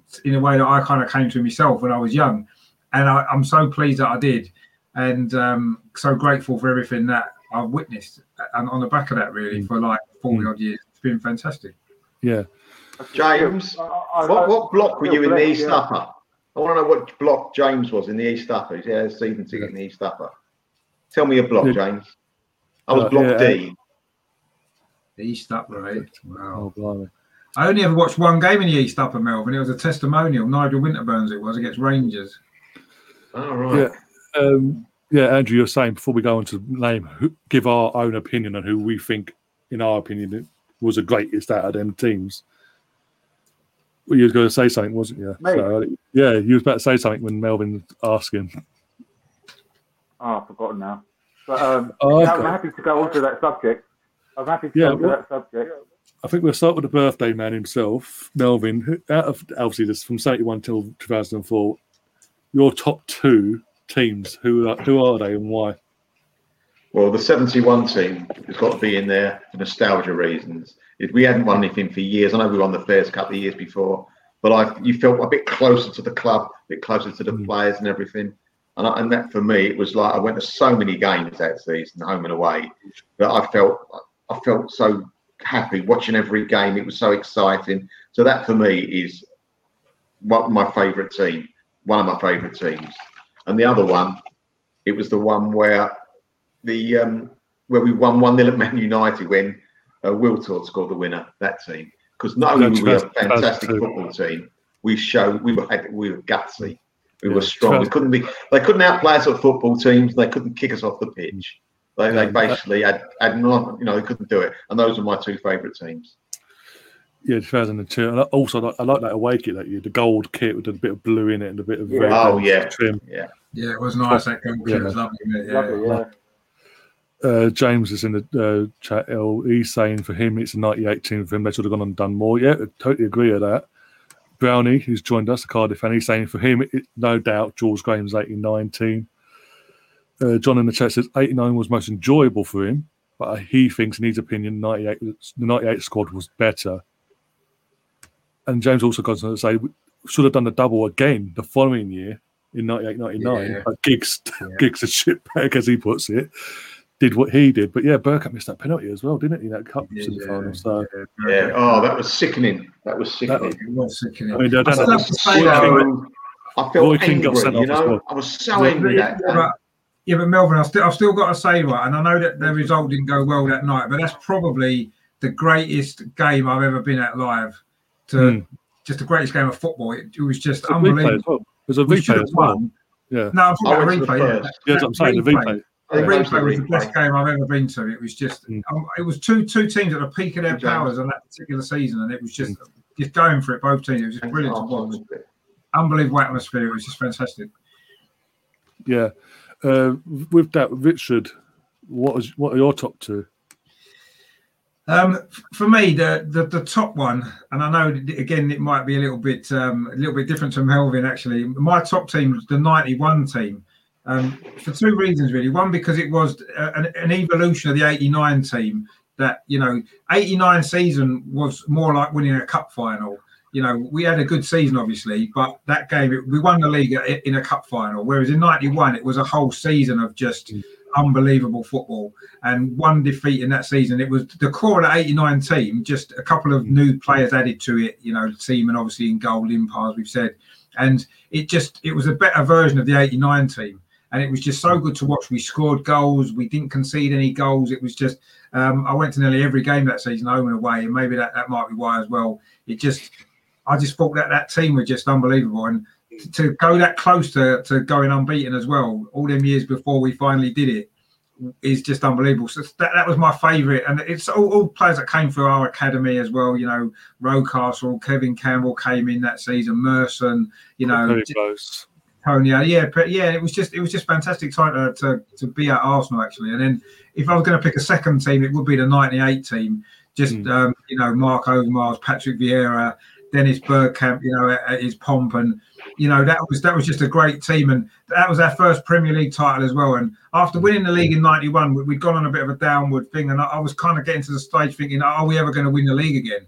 And we'd never won the Premier League. So to win the Premier League, and we actually did do it that season at Highbury by beating Everton. We did actually have to win the game to win the title, which unfortunately in 91 it got taken away by the TV. But that year, we had to win that game against Everton. And that day beating Everton 4-0 was probably my greatest experience at Highbury, just because of the whole, you know, winning the league there at Highbury for the first time properly. And that was just unbelievable. And that team were just starting to win the double as well, to be at the cup final a couple of weeks later and see us win the double. You know, I dreamt of that. You know, the 71 team, I was only 2 years old when that happened.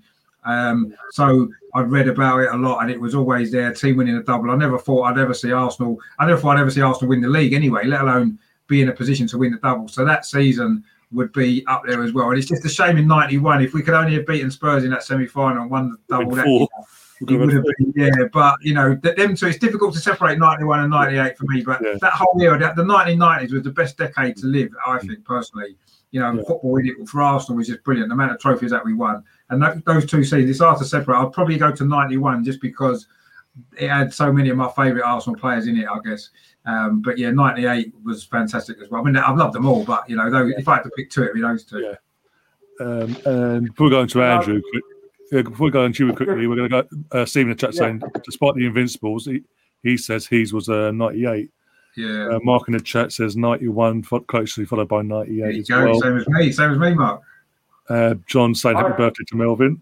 But, Andrew, your just to save time, literally just copy and paste everything that Richard just said and put it on mine. And that, I'm really pissed off, to be honest, because that's literally exactly the same word for word.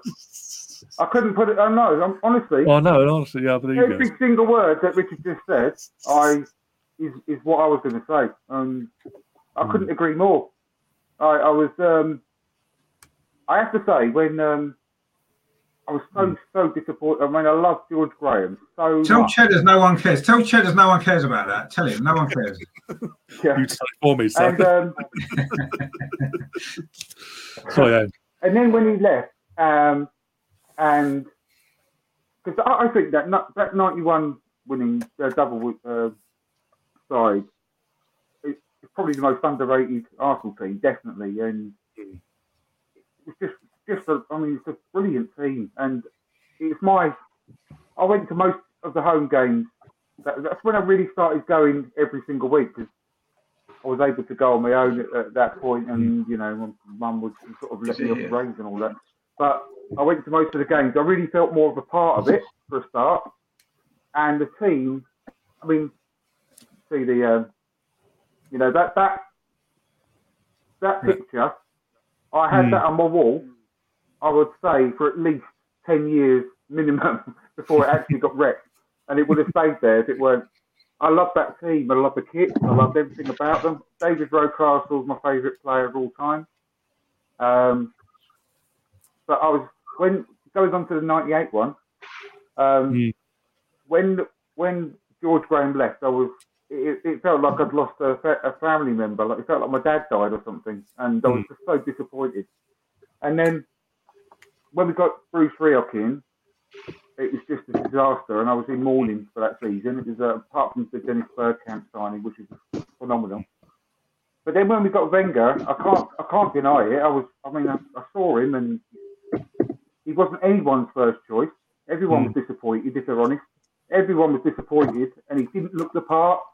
He looked like a, you know, obviously, as everyone knows, like a professor. He didn't look like a football manager, and I thought, what are we doing?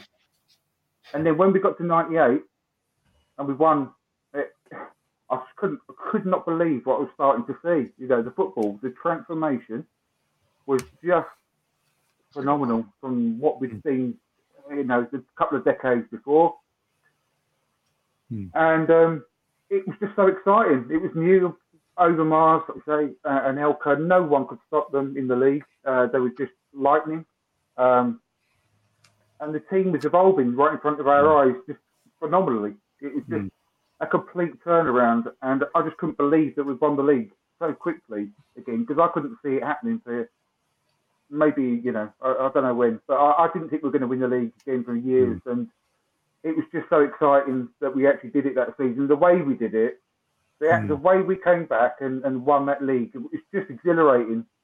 And that we stole it away from them. Like I said, the bookies had paid out on Man United, and it was just such a beautiful, beautiful thing. So 91 for me, because it's the era I really started to go, and the team was just meant something to me so deeply. And then the 98 one, because I just never thought I'd see it again so quickly, and it was just a brilliant team to watch. Well, gentlemen, thanks very much. Yeah. I've got to put my suit on now. All right. Happy birthday. I really enjoyed Happy it. birthday. Happy birthday, Melvyn. Thanks, Richard. I'll see you tomorrow, Richard. See you, boys. See you the weekend. See you the weekend. Yeah. Cheers, Melvyn. Thanks again. Bye. Bye. I think I'll give my two again. Basically, none of us have actually, and this might cause controversy in the chat as well, or people watching this back, but I haven't touched the Invincibles either, for the reasons. I mean, you could eat it. Generational thing. It's not taking anything away from any other of those teams. Any of them. No, they're all brilliant. Teams. All fantastic teams. It's so hard. So much, but it's a generational thing, and I think it's when what means so much to you when you started supporting them and all that sort of stuff. So it's nothing against any of the other teams, every team we've covered, every title-winning team we've covered tonight, 71 onwards, they're all fantastic teams. They've all got fantastic players. There's no doubt. We've never disputed that, hence why we did it the way we've done it and broke it down one by one. But for me, the 91 team and the 2002 team, the 91, because literally after obviously 89, the following year, the following season, we lose out the title to Liverpool.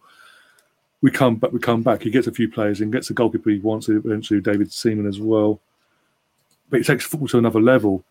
And as we've touched, it was pleasing on the eye as well. And the fact that we only lost one game that season, it was only because our captain, has been held by Her Majesty's people, so to say, for that one game, basically.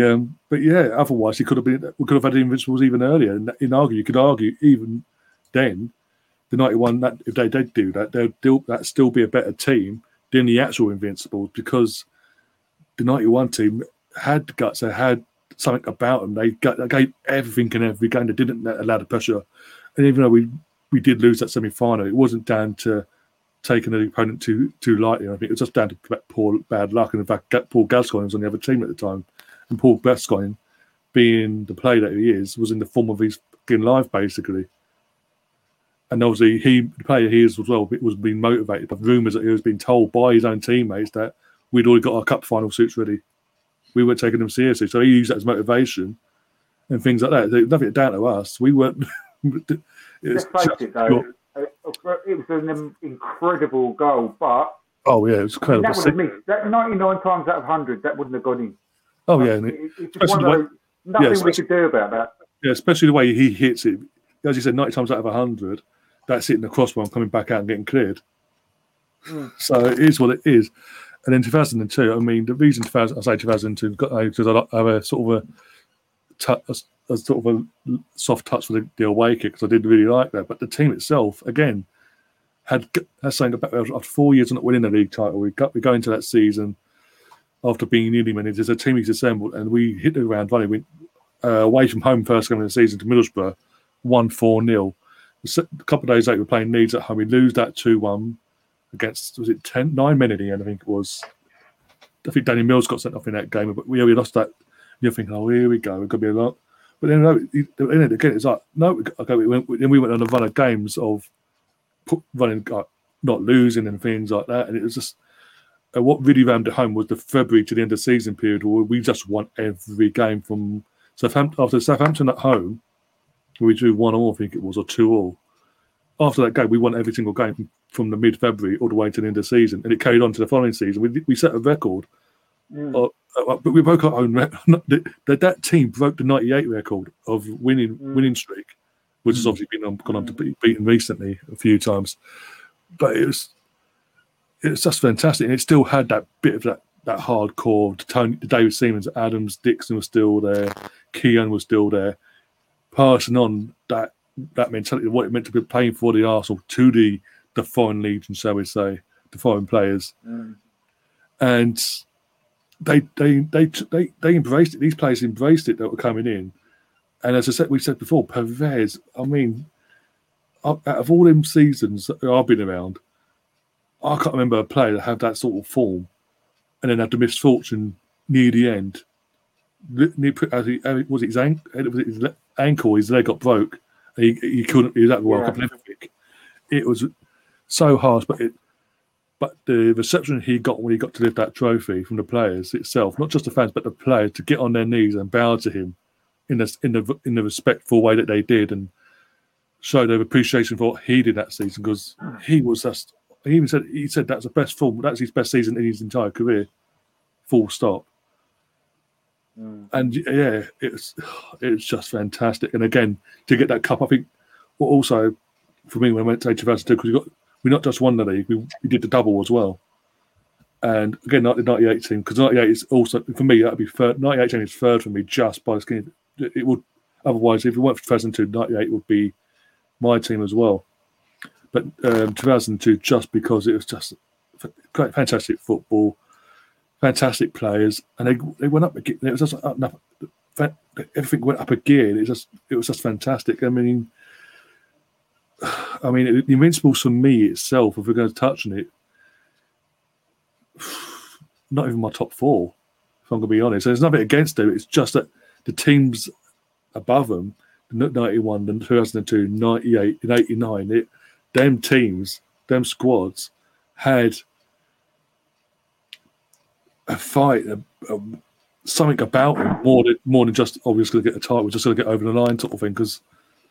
And that's what sort of holds it back. Just quickly say one thing. One really small thing, and that is, I don't think they were bottlers. I think they were just overconfident. I think they were so good. No, I'm not saying they're bottlers. I'm just that they were going to win. Yeah, I'm not saying that's a good thing.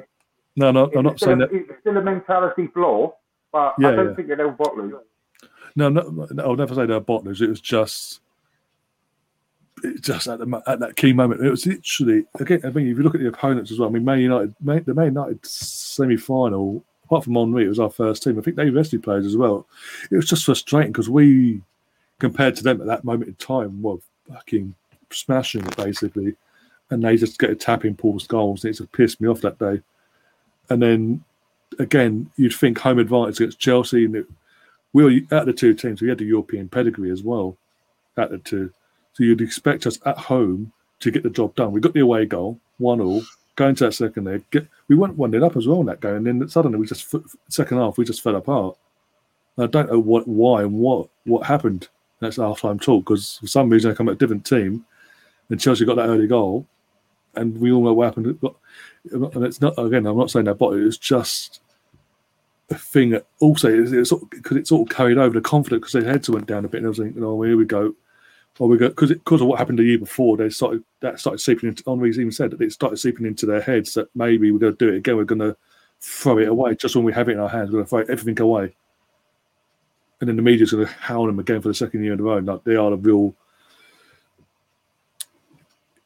throwing it away basically. And it's just, but the fact that they did come back in that second half. It was Keown saying what he said in this, that, and the other. They did get over the line of that. Never take it away. That invincible season is something that will never be done. In my opinion, in my lifetime, I'll never see it. I think I'll never see it again. And for me, it's even better. Why I appreciate even more the invincible, the actual league season itself, is because Chelsea, benefits comes in, throws money at Chelsea. They've come close once. Every other season they've won a title. They've been nowhere near. Man City, owned by a country, can't even do it. Yeah, you can have your Centurions. You brought your. And this is the thing. This is what really made me think, why not do this sort of podcast? Because a Chelsea fan put out a tweet saying Centurions or the Invincibles. And I said the Invincibles all day long because the Invincibles team was built over time. It wasn't just all had money. It was just we had money and just threw it. We brought players on the periphery of potential world class, and we made them world class. I mean, Bergkamp, when we came from Inter Milan, he was on the cusp of being potentially world class. He's the only one, I think, apart from maybe Mesut Ozil, that we actually bought as a world class player. Yeah. In every other player. And every other player we bought in that was a part of that Invincible squad itself. When we brought them in, they were had potential to be world class. They were having bad times like Henry was at bad times at Juventus and things like that. And we brought them in, put an arm around them, and took them to that next level. We built that team to be at world class. The Sol Campbells of this world and everything else. The Carlo Torres, Lenz Lehmann got brought into the race Seaman that season. Henry, when he came in, as I said, Lundberg came in as a striker, put it into a winger. Lauren, he came to us as a midfielder. He was converted into a right back. In the space of 12 months, he was replacing Lee Dixon. So that's what I say. The Invincible series, for the media itself, they underestimate and underappreciate that Invincible squad so much. It pisses me off but they praise Man City's the Man City sides in that today. But Man City, from day one, have just gone and thrown money and bought world class players. They've not gone and got players that could have potential to be world class. It's always what's the best here and now, and they've gone and got it. Whereas we had to build it, and that's why I think we deserve so much more praise as a club for doing what we did and achieving what we did in that 18-month period, the double winning team and the Invincible team. But the media, being the media, don't want to do that because it's Arsenal. If it had been any other team in that circumstance doing what we did, they'd be still getting sung home literally 24/7, even to this day. I mean, we're 17 years down the line nearly, and it's still not been achieved, as I said. And I said, as I say, I don't think I'll ever see I'll never see a team in England go through a season unbeaten in my lifetime. No. But with that, I think we're going to do it. It would have been Liverpool last. They were the only team I thought genuinely a bit worried that they could do it because they were like a machine. Yeah, going into that. And if they couldn't even do it, I find it hard to believe that it will ever happen. Yeah, anymore. And that Liverpool team here, literally, I started believing as well that they were going to do it. They were not only going to go and beat it, but they were going to break the F49 record as well because they just looked unstoppable. Thank God. Any Watford fans out there, thank you. Thank your team for that. We appreciate you so much. We beat them ourselves anyway, didn't we? So they wouldn't have gone unbeaten. Yeah. Sorry. Oh, no, but yeah. But we're going to the last segment now quickly. We'll go through somehow and make it a starting 11. What formation would I go with first? I don't know. Make an 11 and a bench of the players. They can, again, as we said at the top of the show, can only be the players that were in these title winning teams. They can't be players outside of it. So I'd say personally 4-3-3 maybe. I think it's 4-3-3. Yeah. Don't you? Yeah. I'm fine with that. Yeah. You okay with that, Richard? Well, I've got a team that's 4-4-2 because 4-4-2 is. I was brought up on 4-4-2 and I like 4-4-2 and most of our league titles have been won with a 4-4-2. Well, we could do to leave people out up front. That's the only thing I'm trying to do. But I do agree with you. I've been brutal with my up front. I've been brutal because I've had to be. You've only got to get in the team, so I've had to be brutal. So I have. I've been brutal and just binned them off. Sorry, but there you go. We'll do a 4-4-2, and if you have time, if you want, we can do a 4-3-3 as well. So we can do our own team as well if you want. Let's do our own team rather than a collective. We can do both really if you want to. But yeah, if you want to, we'll do the collective afterwards. We'll go through the team that you've done individually first. Obviously, Richard, he's done his homework, so he can go first. 4-4-2. Yeah, I've done my team, and they're all apart from one. I'll put one player in that I didn't personally see from the 71 team, just because I know how good he was, and I thought it's only right that he goes in. So my team of players that's won the league for Arsenal since 71 would be this: in goal, David Seaman. I don't think there's much argument about that from anyone. My back four. Lee Dixon at right back, The two centre-backs will be Tony Adams and Frank McClintock. And the left-back will be Ashley Cole. The four across midfield, on the right-hand side, David Rocastle. In the centre, Patrick Vieira and Paul Davis. And on the left, Mark Overmars. And then the two up front, and this obviously was the hardest choice. I've left out so many of my favourite players. But if I had to pick a two, I've gone with Thierry Henry and the player who won 2 golden boots, Alan Smith. And that's my 11 of title winning. That's my title winning team. And I've had to leave out loads of players. I know that. So, people like Ian Wright and Robert Pires, Paul Merson, Bergkamp, Petit are all on the bench. Nigel Winterburn as well at left back, Freddie Lundberg. But yeah, I couldn't fit them all in. But I think that's got a good balance, that team. And I think that if they're all at their peak playing together, that team would win the league now. Yeah. Actually, I know what formation Andrew? I'm going to do. Yeah, go on, I'm Andrew. going to do a 4-2-3-1 and that's to commemorate the upcoming title win under Arteta in the next couple of years. I'm going to go the back five of Seaman, Dixon, Adams, Bold, Winterburn, because that's the best back four. Well, I say back five that the country has ever seen, let alone Arsenal. And I don't think there's any doubt about that. It's the best defence. It's going to go somewhere. And that's not all the best players, but I think that's the best defence overall, the way they all work together. The two in front of them will be Vieira and Paul Davis. Paul Davis, again, we've said this word so often, so underrated. He would be one of the best defenders in Europe. He'd be one of the best midfielders in Europe now if he was to play in his prime. Yeah, brilliant. Absolutely fantastic. The three will be Rocastle on the right. This is a tough one. Perez on the left.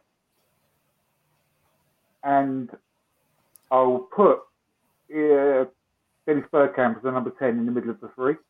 Mm-hmm. And up front, it's got to be Ian Wright for me. As the one that spearheaded the attack, he was just absolute joy to watch. I know he's not. I know you've got. You can't. How can you leave out Thierry Henry? What a player! But again, it's about feelings at the time and how much I absolutely adored Ian Wright. He was from my area. I mean, I grew up around the same area.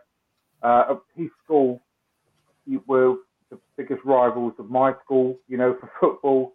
Him and David Rocastle, they were literally, in my area of South East London, and it's just the attachment and the way that the difference is, right, he absolutely adored playing for that club.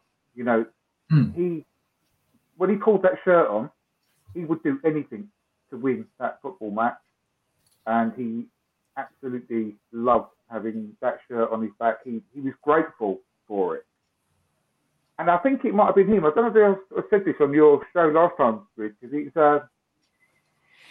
and I might be wrong here, but someone said every week that I pulled on that shirt, I played my heart out to make sure I made the team next week for the next match. Yeah. And I think it might be Ian Wright, but again, I might be wrong when I say that. But that's the way he played anyway. Definitely, that's the value that he had. And I've got to go with him. Yeah, I've gone for my team. I've got obviously Seaman in goal, childhood hero, bias or not. I mean, all goalkeepers in every team were fantastic. Let's be honest, but Seaman for me is my goalkeeper for most of my life growing up, so that goes into it as well. And I've gone for a back four of Dixon, Adams, Frank McClintock, Ashley Cole. Let's be honest, Ashley Cole, putting aside what he did and what happened. He's the best player in the world. In 06. He came through the academy. He came through our academy as an Arsenal fan, no matter what, even though he doesn't act like it now. And we made him that world-class player. He was a winger. We converted him to left back. We made him a world-class left back before he'd even left. Yeah. He was established on the world level. Yeah, Ashley Cole is a brilliant player. But massive. But also we got to say, obviously, when Winterburn would be in there otherwise. Yeah. Or Winterburn's number 2 left back. Number 2, definitely. Yeah. And then I've gone formation-wise. I've gone a wide place a bit really. But if I go with Overmars and Perez on the wings, Vieira in the middle, probably Charlie George, and then Bergkamp and Ian Wright. And again, that's Henry out of the equation, but at the same time, Bergkamp, he's just had a bit like we've seen with Udegaard, the vision he had, Bergkamp, for what he did, and the assist. I mean, watching the assist back, and especially the goal that Vieira scores in that invincible season. He hits it. He had a habit of doing it as well. Noticed hitting the ball outside of his foot, making it look effortless. I mean, there was another assist in the double winning season where the ball's come to him in literally a deft touch, boom. One literally as it's touched his foot, it's just nothing else. Just hits his foot, but it's sort of set up perfect for Perez. And he just hits it, curls it away against Ascalon against Bolton. And Ian Wright. I mean, Ian Wright's another reason why I love Arsenal, because again, the enthusiasm he had for the fan base and the fan base had for him. He loved the club from the minute he walked through the door to the minute he left. The fact that literally we win the double in '98 after waiting all them years, and then gets told it's time to move on. You're getting on a bit now. Anelka's coming through. He's your replacement. We can't go into your time. You're going off to West Ham, and he was in tears with it. And also adding to the equation of Wright as well. The reason he wanted to come to Arsenal as well and play for Arsenal, not just because we were winning at the time. There's a positive vibe going around Arsenal. His best mate was there, in Rocky. Well, again, another honourable mention we've got to mention as well, Rocky Rocastle. Well, he makes my team every time, but that's personal feelings again. But not that. In fairness, I would say the same. Like I said about Paul Davis, I think he will get into any team in Europe now. His type of player is. I can't think of anyone that's just got the pace, the power, the skill, the technical ability, the desire to win, the mental, the way he is, the mental strength. He looks like a choir boy type of beauty, like the face, but he was. I'll tell you what, no one will push him off the ball. He was tough as an ox, but he was just at everything. He'd be a £100 million player in this day. So, the fact that I've named him, he is very much a bias. However, I still think he's got a very good shout of being in there anyway, on merit. Yeah. Mark in the chat is also saying as well, his 11 would be Seaman, Dixon, Adams, Cole, Campbell, Rocky Rocastle, Vieira, Bergkamp, Charlie George, Wright, Overmars. Got no balance, that team, though. It's got great players, but it's not got any balance. They'd never win the league, that team, because it hasn't got the right balance. I'm sorry. It's a good team, but it's got no... The midfield's got no defensive qualities about it at all, really, has it? Apart from Vieira. Vieira just get exposed in that team, wouldn't he, unfortunately? But anyway... Yeah, James. So many players to choose from, trying to squeeze them in, isn't it? You could make pick a 5, couldn't you? I would have had Cole in if it's an all-time 11, because he was the best left back in the world at that point. But the reason I put Winterburn in, because of the collective. That collective back four was so strong. So strong. You could still throw Ashley Cole in at left back in any back four, and he would be still the best left back ever. So but I know he's a cunt, though. For that reason, I know. Love it, but he's a cunt, though. Cole is just a better player. I can't deny the fact that he was an exceptional player, but just shaped it for me, Winterburn. However, ask me in 2 years' time, I'll probably put Tierney in there if he's going to be that good. Well, you need to win the league first. We need to win the league first. Yeah, we'll do. Next couple of years. We'll come back. Add that to the equation. He's going to leave with him. He's going to get bored. John in the chat as well saying Brady should be in the all-time 11 again. He would be in almost like Brady would be, but again, like Andrew said in the chat, and as we did say earlier on the show, we were discussing doing this. It had to be players that had won a league title with Arsenal. And sadly, even though the quality player that he was, weren't part of a league title winning team. The only times I saw Liam Brady play live was when he played against Arsenal for West Ham, because unfortunately I just missed him. I started going to Arsenal the year after he left, so I only saw him play against Arsenal a couple of times for West Ham. I think he's got a goal against us one game I was at, which I actually was quite happy about to see, even though we lost. I was quite pleased to see Brady play against us and score. But anyway, that's a different sort of great player. Even then, he must have been well in his 30s by then. He was still a great player. Yeah. So I can only imagine how great he must have been to have seen him play in the 70s when he was at his best. I mean, I remember seeing the cup finals on telly in the 70s. He was great. But sorry, James in the chat as well saying there was a compilation of Bergkamp's assists on Twitter, not just his Arsenal, but entire career sort of thing for country and all that. Oh, Bergkamp's the greatest player I've ever seen. Yeah, but and on Twitter the other day, some of it is filth. What he does to defenders and certain players, it was. Yeah. There's one clip I keep saying every now whenever these people do like compilation videos, it's literally this one clip where he gets the ball hit by Leverkusen.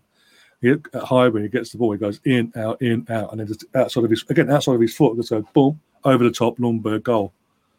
Yeah, no, he was. Bergkamp was an unbelievable player. Probably the technically best player I've ever seen play for Arsenal, definitely. But with a 4-4-2 formation and having, I wanted to get Alan Smith in because I feel as though with 2 golden boots in 2 title-winning seasons, he deserves to be in there. And I don't think Bergkamp and Smith would have worked that well as a partnership, because I think Smith needs a little bit more pace around him. That's why I put Henry with him, because I just felt they would have worked with that. But I mean, Bergkamp is just a phenomenal player. But anyway, we're lucky that we got the choice to pick, having to leave out so many great players. If we pick an 11, it's just ridiculous. You can pretty much pick 3 11s of Arsenal players that's won the league title, and that's still be 3 of the greatest teams ever to play football, wouldn't they? I reckon I could. Yeah, I reckon I could do that easy. Yeah. Yeah, you could easily. All different players. Yeah. The Worldly Podcast. I mean, we're leaving out Pascal Sagan and Igor Stepanov. I mean, got to find room for him. Rami Shaban. Yeah. Richard Wright won a title medal as well, so he can be included. Yeah, exactly. Don't get me started on Jamie Carragher. He has no football knowledge, just be honest. He just says he's good at clicks and the views. The Worldly Podcast is saying Jack Carragher said Jesus' flick was better than Bergkamp one. It depends what Jesus is on about. If he's on about Jesus Christ. But Jesus Christ probably did as much, magical things as Dennis Bergkamp. Probably it'd be quite close though. It'd be quite close though. I think Bergkamp will still shade it. You might do, yeah, but it would be close though. Apparently Chelsea has gone 1 up, and Finding Werner scored. Everybody wins at Anfield, though. It's common knowledge, isn't it? It's easy now. Everybody easy. You just turn up points. Yeah, we'll go there next season. We'll win there. That's fine. No, we won't. Everybody else wins it, except we'll be the next team to lose it at the start of next season. Oh dear! You watch. We actually will get them start of the season as well. You watch. We always play them early in the season, don't we? Oh dear! I get fed up with it. But yeah, I mean, again, do you want to do a collective? My manager, by the way, would be George Graham. Yeah, George Graham would be my manager, because he was the manager who, in all the big games, apart from one I can think of, or actually 2 I can think of, but other than that, in all the big games, he got his tactics right every single time, and he's the only Arsenal manager I've seen do that. Oh dear. Dennis Bergkamp nailed his crosses all the time. That's the difference. Yeah. And by the way, apparently the goal's been disallowed by VAR. But yeah, James Bergkamp was better than Jesus Christ. He was never nailed on the cross by Roman defenders. Yeah, but yeah, like you said, he was phenomenal. Crossing, shooting, everything. I mean, I remember that I think it was basically his last ever proper goal, competitive wise, was against West Brom at Highbury, and what was called what the fans say called Dennis Bergkamp Day. Yeah, and literally he gets the ball fed into him by, I think, a Boué. And he just brings it in, looks up, and then goes plums it in, curls it in past Thomas Kuszczak. Yeah, brilliant goal. A brilliant player, wasn't he? Brilliant. Yeah, so I've seen him play for Arsenal for so long. 400 odd games he played for Arsenal, and every single one of them he was brilliant. Well, not all of them, but 99%. What was it? I think was it the double winning season where he got that hat trick away to Leicester? Yeah, it was that's the best hat-trick in the Premier League. Yeah, and also ever. And still to this day, he's the only player to be named first, second, and third in a gold a month competition. Yeah. I remember that. You see the field just all how long? But every one of them goals were absolutely quality. And I think it was the hat-trick goal where he's literally just he's missed it because the way he celebrates is like, "Whoops, I didn't mean to do that." Have you listened to the Handbrake Off podcast? The latest Handbrake Off podcast. I think it came out yesterday. I was going to listen to it tonight. Big thing about Bergkamp, but he scored that goal against Leicester. Then that summer, that's when he did the goal in the World Cup semi-final. The World Cup against Argentina, against Argentina, yeah. And it was just one of the most brilliant moments. Obviously, Amy Lawrence, the way she does is, she explains things so beautifully, didn't she? And the way she said it, that was our player. And he basically put his hands over his face, scoring that goal against Argentina, and that was basically that was just giving him that private moment, just to realise what he's just done, and giving that just a split second of privacy before he got mobbed by all his teammates and everything. And she goes, I almost cried for him, alongside him, for what he just did. And I felt the same. I was so proud about him as well, scoring that goal. And that's our player. A few months before he'd done it in our shirt as well. And just a class above anyone else, really. Well, I've always said... whenever he's done it. Yeah, I've always said, outside of Arsenal goals, that goal against Argentina is my favourite goal to ever watch, because the fact the ball, because where the ball was when it was played to him, like just over the other side of the halfway line, pinged from, I think, De Boer, just pinged it over to him, and he just a touch, he just brings it down, boom, and one touch brings it, and then the second touch is just hitting it in a way, it bends it away from the goalkeeper, and then the celebration, obviously in front of his own fans, that goal as well. And you could tell how much it meant to him as well. But the fact he just went, okay, bring it down, bang. Didn't even have to look or anything. He's just like, okay, cool, bang. And James Johnson has just put in the chat about if you watch it with the Dutch commentary on, it's fantastic. Oh yeah, Dennis Bergkamp. They played the clip on.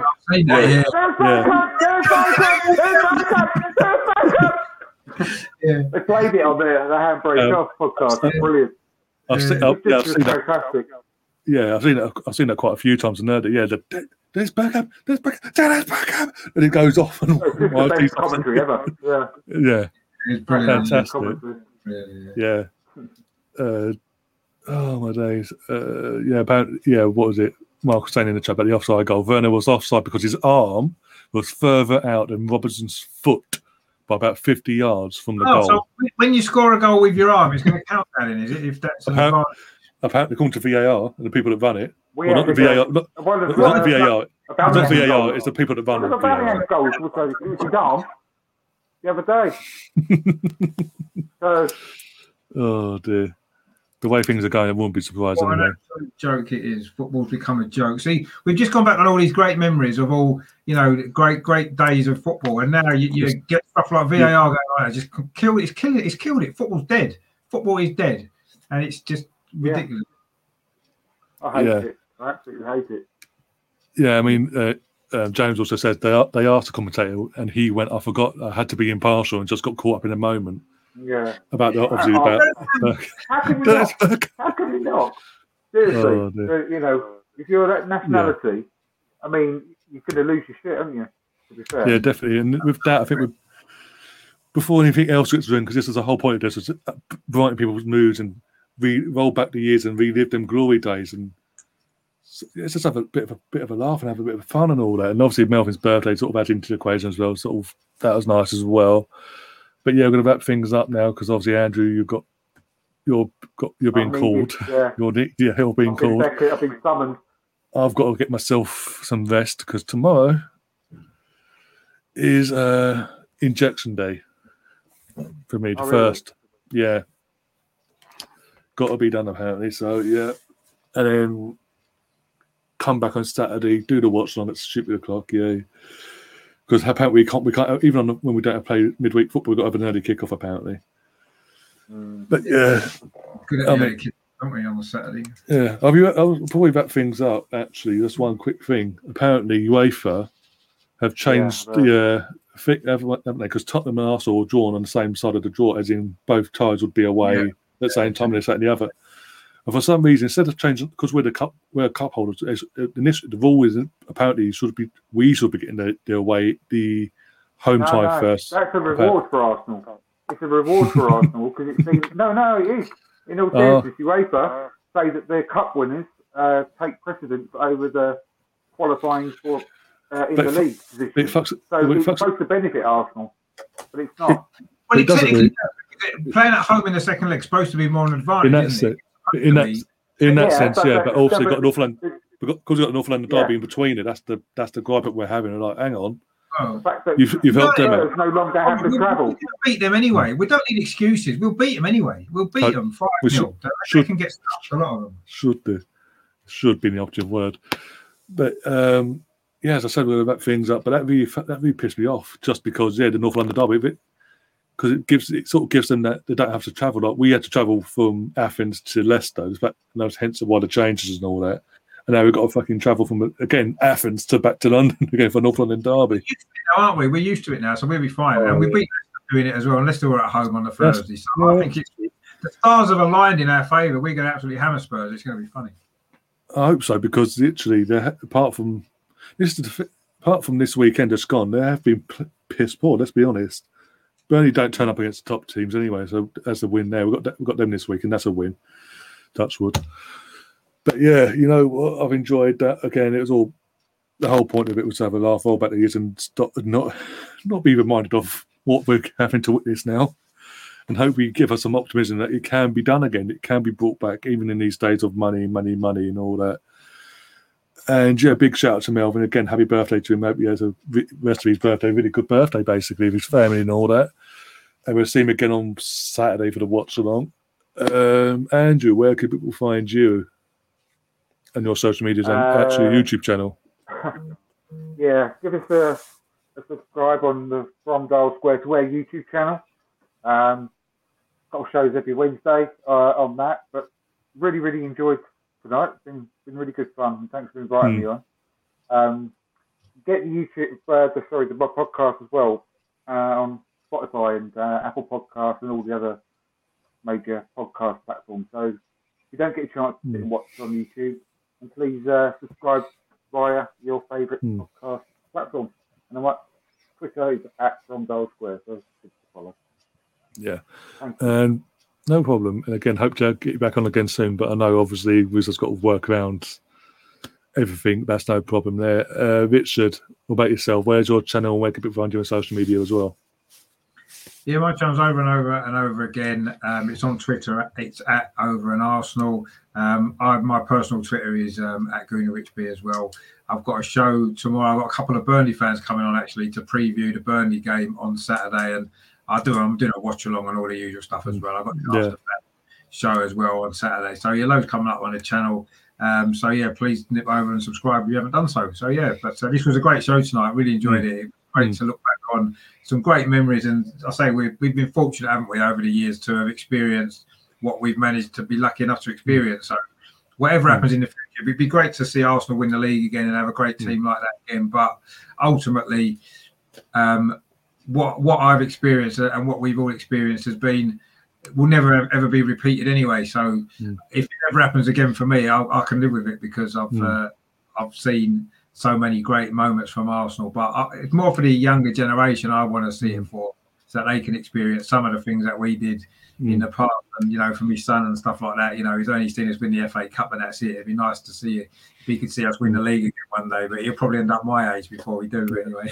Well, my brother's the same. He was literally he was born in 1999, so he wasn't old enough to witness 2002 or 2004 really, because he was doing his own thing. He wasn't old enough to really sit down and appreciate what was going on around him and all that, which you can understand. Obviously, at that age, it is what it is.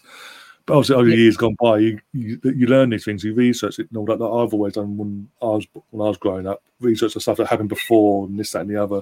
But as you said, nothing beats actually physically as witnessing it and being part of something in itself in the moment itself. Exactly. And all four of us, including Melvyn, we've throughout our lifetime have had them moments. We have been part of them. Like I said, it'll just be nice for the next generation. This younger generation to see where we're coming from and things, and why we're so ambitious and why we want to be back to where we were. I hope it's not something they just experience through videos or through reading about and stuff. They can actually physically experience it as well, because nothing can beat it, can it? Seeing your team win the league in particular, winning a cup final is great, but seeing your team win the league over 38 games, nothing can top that. I don't think, nothing at all, because that's what football's about, isn't it? You play your league games week in, week out, and if you're the best team at the end of the season, you lift that trophy up. There's nothing to beat that at all. And I say we've been lucky to see our club win it a few times, and some fans will never get to see their club ever win it. And that's they have to take their joy from elsewhere, don't they? Other things that are big to that particular club. Like, I mean, imagine being a Spurs fan. Can you imagine that? What 61, never again. That's all I'm saying. what life and misery they've had. I almost feel sorry for them, but I don't, because you can't. But I almost feel sorry for them. But anyway, the Worldy podcast is saying, hasn't seen his team win the title. I've seen Arsenal win the title because he was born after the last one. Yeah. Well, my son was born in 2003, so obviously he was a baby in that Invincible season, and obviously we've not won it since, so he's never seen it either. So it'll be nice to see it. I mean, he's 18 this year, and he's still never seen us win the league. Yeah, but it took me till I was 21 till I got to see us win the league. So I was 6 days old, so technically. I don't remember it, so actually remember the first time I actually win it. So it'd be nice to have it can happen for him before he's 21, but time's running out for that now, and I can't see it in the next 3 years. But anyway, we've never gone. We've never gone in our history more than 18 years without winning the league. That's true. Next year, 18 years of existence. Well, since the first one. Since we first won it. Since we first won the league title, I think. But you know what? Yeah, exactly. That would be sort of bittersweet. And it sort of touched on what I'd sort of touched on with Kevin Campbell last season when I had him on a couple of times. And I was saying there's sort of comparisons between George Graham when George Graham took over and this, that, and the other. It would sort of be a full circle, bittersweet moment in the sense of, we've had this shit season domestically. We have had these shit performances, the shit results, and all that. But you know what? The second season to do, especially nowadays, with all the money that Man City have, and they're just fucking walking the league. For us to then, even if we go toe to toe with them and push them all away next season, I'll snap your hand off. But we need to go out and get rid of the rest of the deadwood that isn't good enough for this squad in the summer. Bring in some quality players. I think today I've seen a report where we actually are interested in Lamptey. We just haven't formally put a bid in or approached them or anything. And literally, you know what? We've gone, okay, these are the players we want. Lamptey's one of them. But we're going to wait till the summer because they want to see if Brighton go, he's gone. No problem there because he's obviously running late. I've got back things up. But basically, we want to see if Brighton stay up or stay down before we make an approach because obviously they could make. Because if they stay up, obviously they'll be like, if we're going in now, we're like, well, we want like 50+ million for him then basically because of their Premier League Club and they're helping us out basically. Whereas if they go down, that price will be a lot lower. You're looking at the sort of price that they're asking. Like you see, Norwich asked for Max Aarons, if not less. So they're doing it smartly. But it's nice to hear that that Edu and Arteta are planning that far in advance, and they've got apparently, including Lamptey, 5 other players lined up to go and approach this summer. But it's all about recruitment. Again, Adams has always said we'll never get back to competing at this moment in time unless we sort the recruitment out and recruit the right players, not just anyone, but the right players to fit the system. And to be fair, since Arteta's come in, the players that have come in either via loan or were brought in permanently have all fitted to the system that he sort of wants to build on. I know, We just have quality and depth. That's the problem. But So maybe we could, as you said, add a bit more to that, and as you said, add more depth in, and you never know. Stranger things are happening. In fact, unless someone did a few years back, out of nowhere. So you never know. Season before, so you never know, I suppose. Yeah, you never know. It is what it is. If it happens, it happens. You know what? I'll just take us competing again at that start and build ourselves back into that contention for being title winners. Yeah. If in the next 2-3 years we win a fucking league title, I'll snap your hands off now. Put it that way. Yeah. I'll be that happy because I'm 31 going on 32 and I've not seen my team win a title since I was 14, 5 days before my 15th birthday when we last lifted the title. Wow. That's how long it's been. My entire 20s. It has been a long time, but maybe the way I look at it is every year's a year closer to the next one. It's just when that's going to be, whether it's going to be my lifetime again or not. I don't know. I hope so. But, I hope so. Yeah, like you said, I hope so. But yeah, I've been lucky enough to experience a lot of good moments, so I can't really grumble too much, I suppose. Well, exactly. But it'd be nice to see it again and be a part of something going forward and all that. It's just not being a mid-table, mid-jockey and all that. But you never know. I mean, these previous things we touched on tonight have proved it can be done time and time again. So you never know. So, but yeah, that and about things up. If you're new to the channel, you come across this. If you like what we've done tonight, and you come across all the other content, do smash the like button. Do subscribe as well, obviously, and share the content around and channel around with everyone you know. Yeah, I'm also going to be trying tonight to get this set up on audio, so I can so people who don't want to watch us but you want to listen to us instead. Get that set up so you can do that on via other platforms and all that. And once I do definitely get that set up, you guys will definitely know because I'll put it in a community post, I'll put it on Twitter and let everyone know that. But basically, this will be hopefully the first podcast going audio. Hopefully, touch wood. And yeah, your next time you'll see me then is Saturday fucking morning at 11:30. Yay! Early one.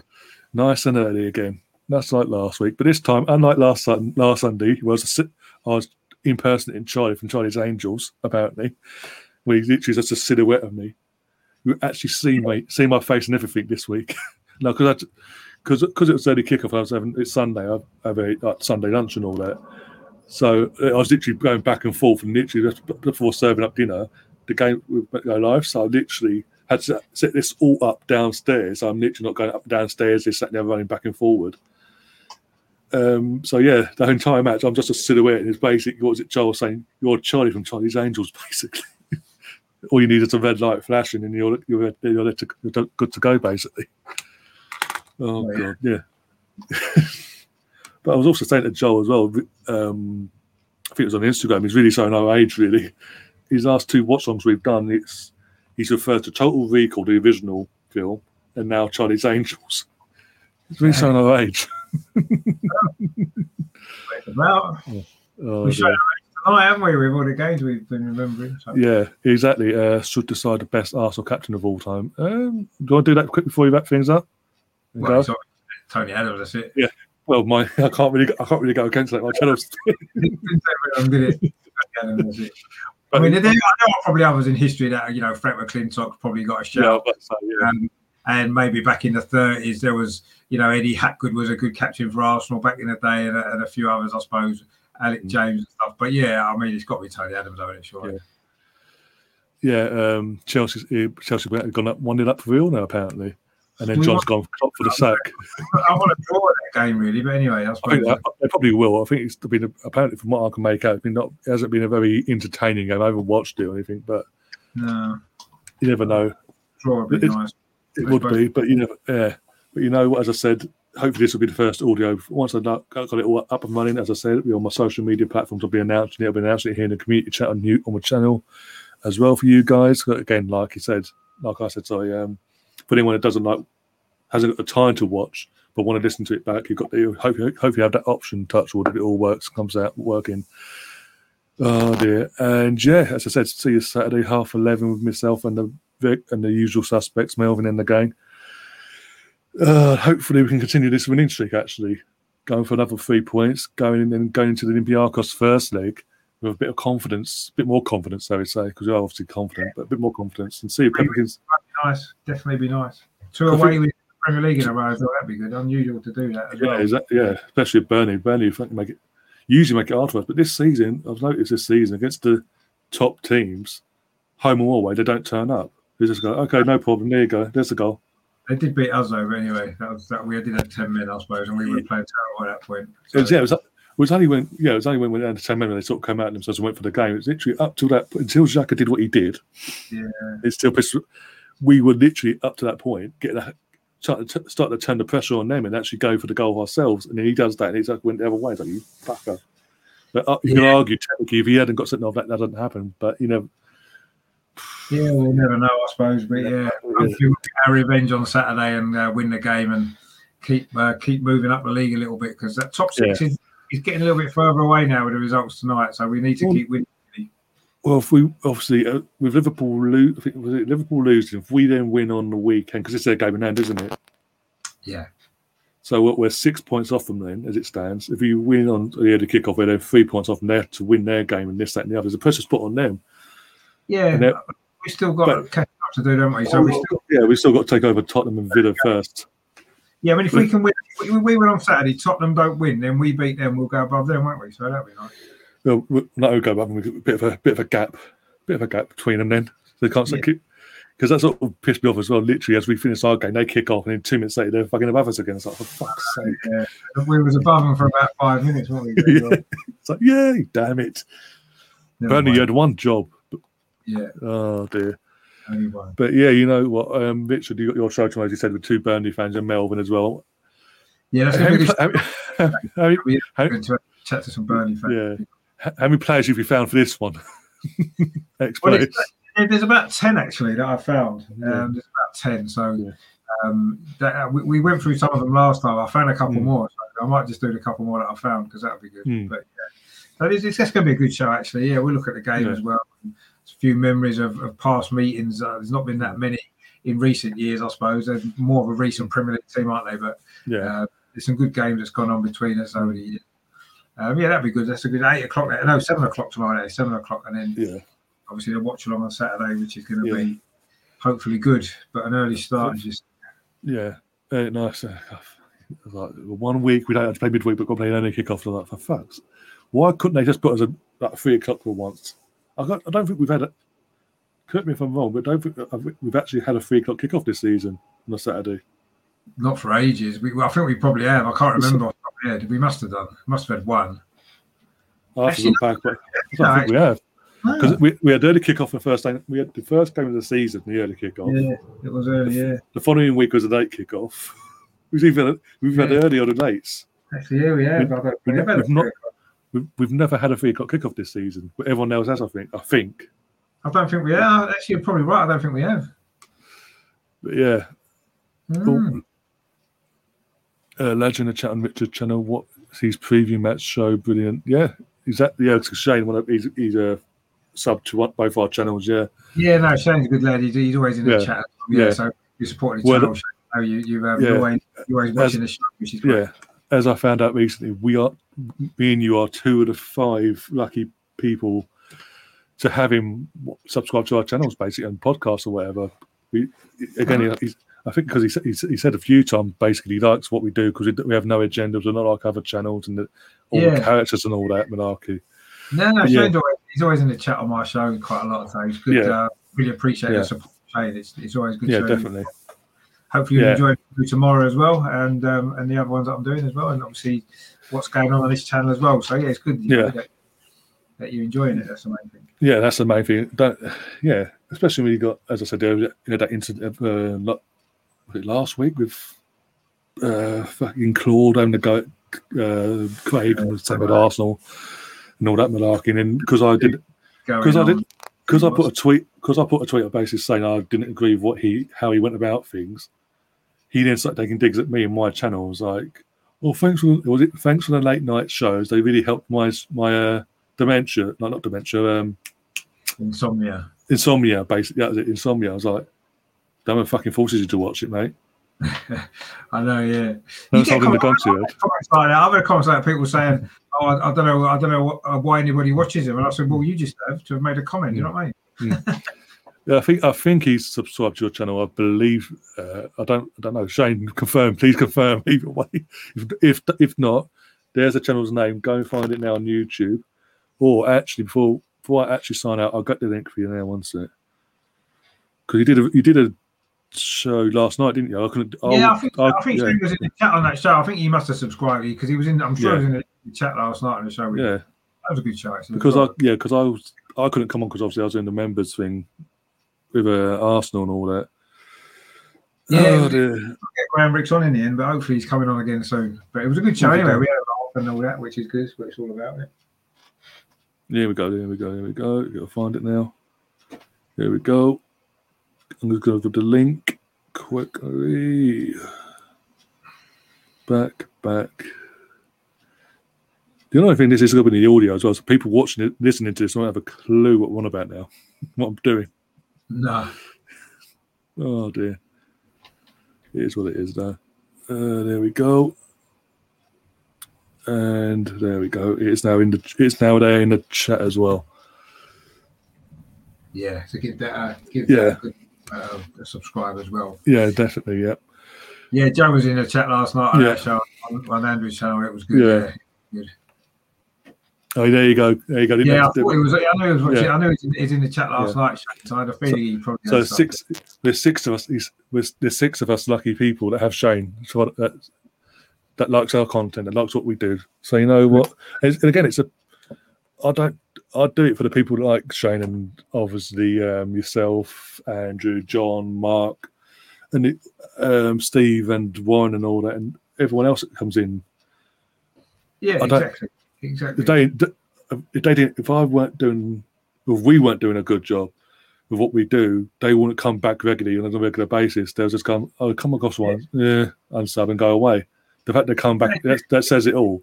Yeah, exactly. I mean, you get the same people coming in the chats every show, so that shows that they're enjoying what you're doing, and that's what it's all about, isn't it? It's nice to get good feedback on because I think sometimes some people don't realise that the work that goes into doing shows like this, because you've got to prepare for it. Sometimes you're on the air for 2 hours, whatever it is. It's quite it's a big job, isn't it? And I think it's. People maybe don't always realise, even if you put a 10-minute, 15-minute video out, the preparation that goes into that sometimes a couple of hours worth of work, and people maybe don't realise that because they just see the video, and it's good when you get support from people that watch them, and but yeah, it's good stuff. Yeah, absolutely, no problem, Andy. I've always supported you. I always have, for the whole since day one, basically. Yeah, you're a good friend of mine. There's another reason why. There's another positive of doing these things. I've come across like yourself, Andrew, and all that, and Melvyn, and built these friendships that you wouldn't have normally done, especially in the last 12 months. We couldn't even go to games anyway to beat you face to face and things like that. No, that has been the best thing about all of this, actually, and the little YouTube community, if you like, that we've discovered over the last, like you said, year or so has been fantastic, hasn't it? It's helped get through the difficult time, I think, and it's not quite made up for not going to games, but it's been the next best thing, hasn't it? In a way, because we can still enjoy the games together and we can do stuff together. And it's made up for it a little bit, really. Yeah, definitely. And I think with that, we will wrap it up. We will go now. Thank you again. Absolutely appreciate it. Again, massive shout out to everyone in the chat, and obviously Melvyn and Andrew as well. Again, if you listen, hopefully it does work. You're listening to this back. I hope you enjoy it as well. And come over to the channel itself, YouTube, the Mr. Arsenal podcast, and obviously whatever platforms this does get put on the audio side of things. Do give us a follow on there as well, and spread the word. And until then, until Saturday, enjoy the rest of the evening. Enjoy tomorrow, and we'll see us nice and early. No matter where you are in the world, it'll be nice and early. I feel sorry for Gary because obviously he's got to be up even earlier than us. Yeah, but commitment. But you know what? It's commitment. But until then, guys, as always, up the Arsenal. Come on, you Gunners!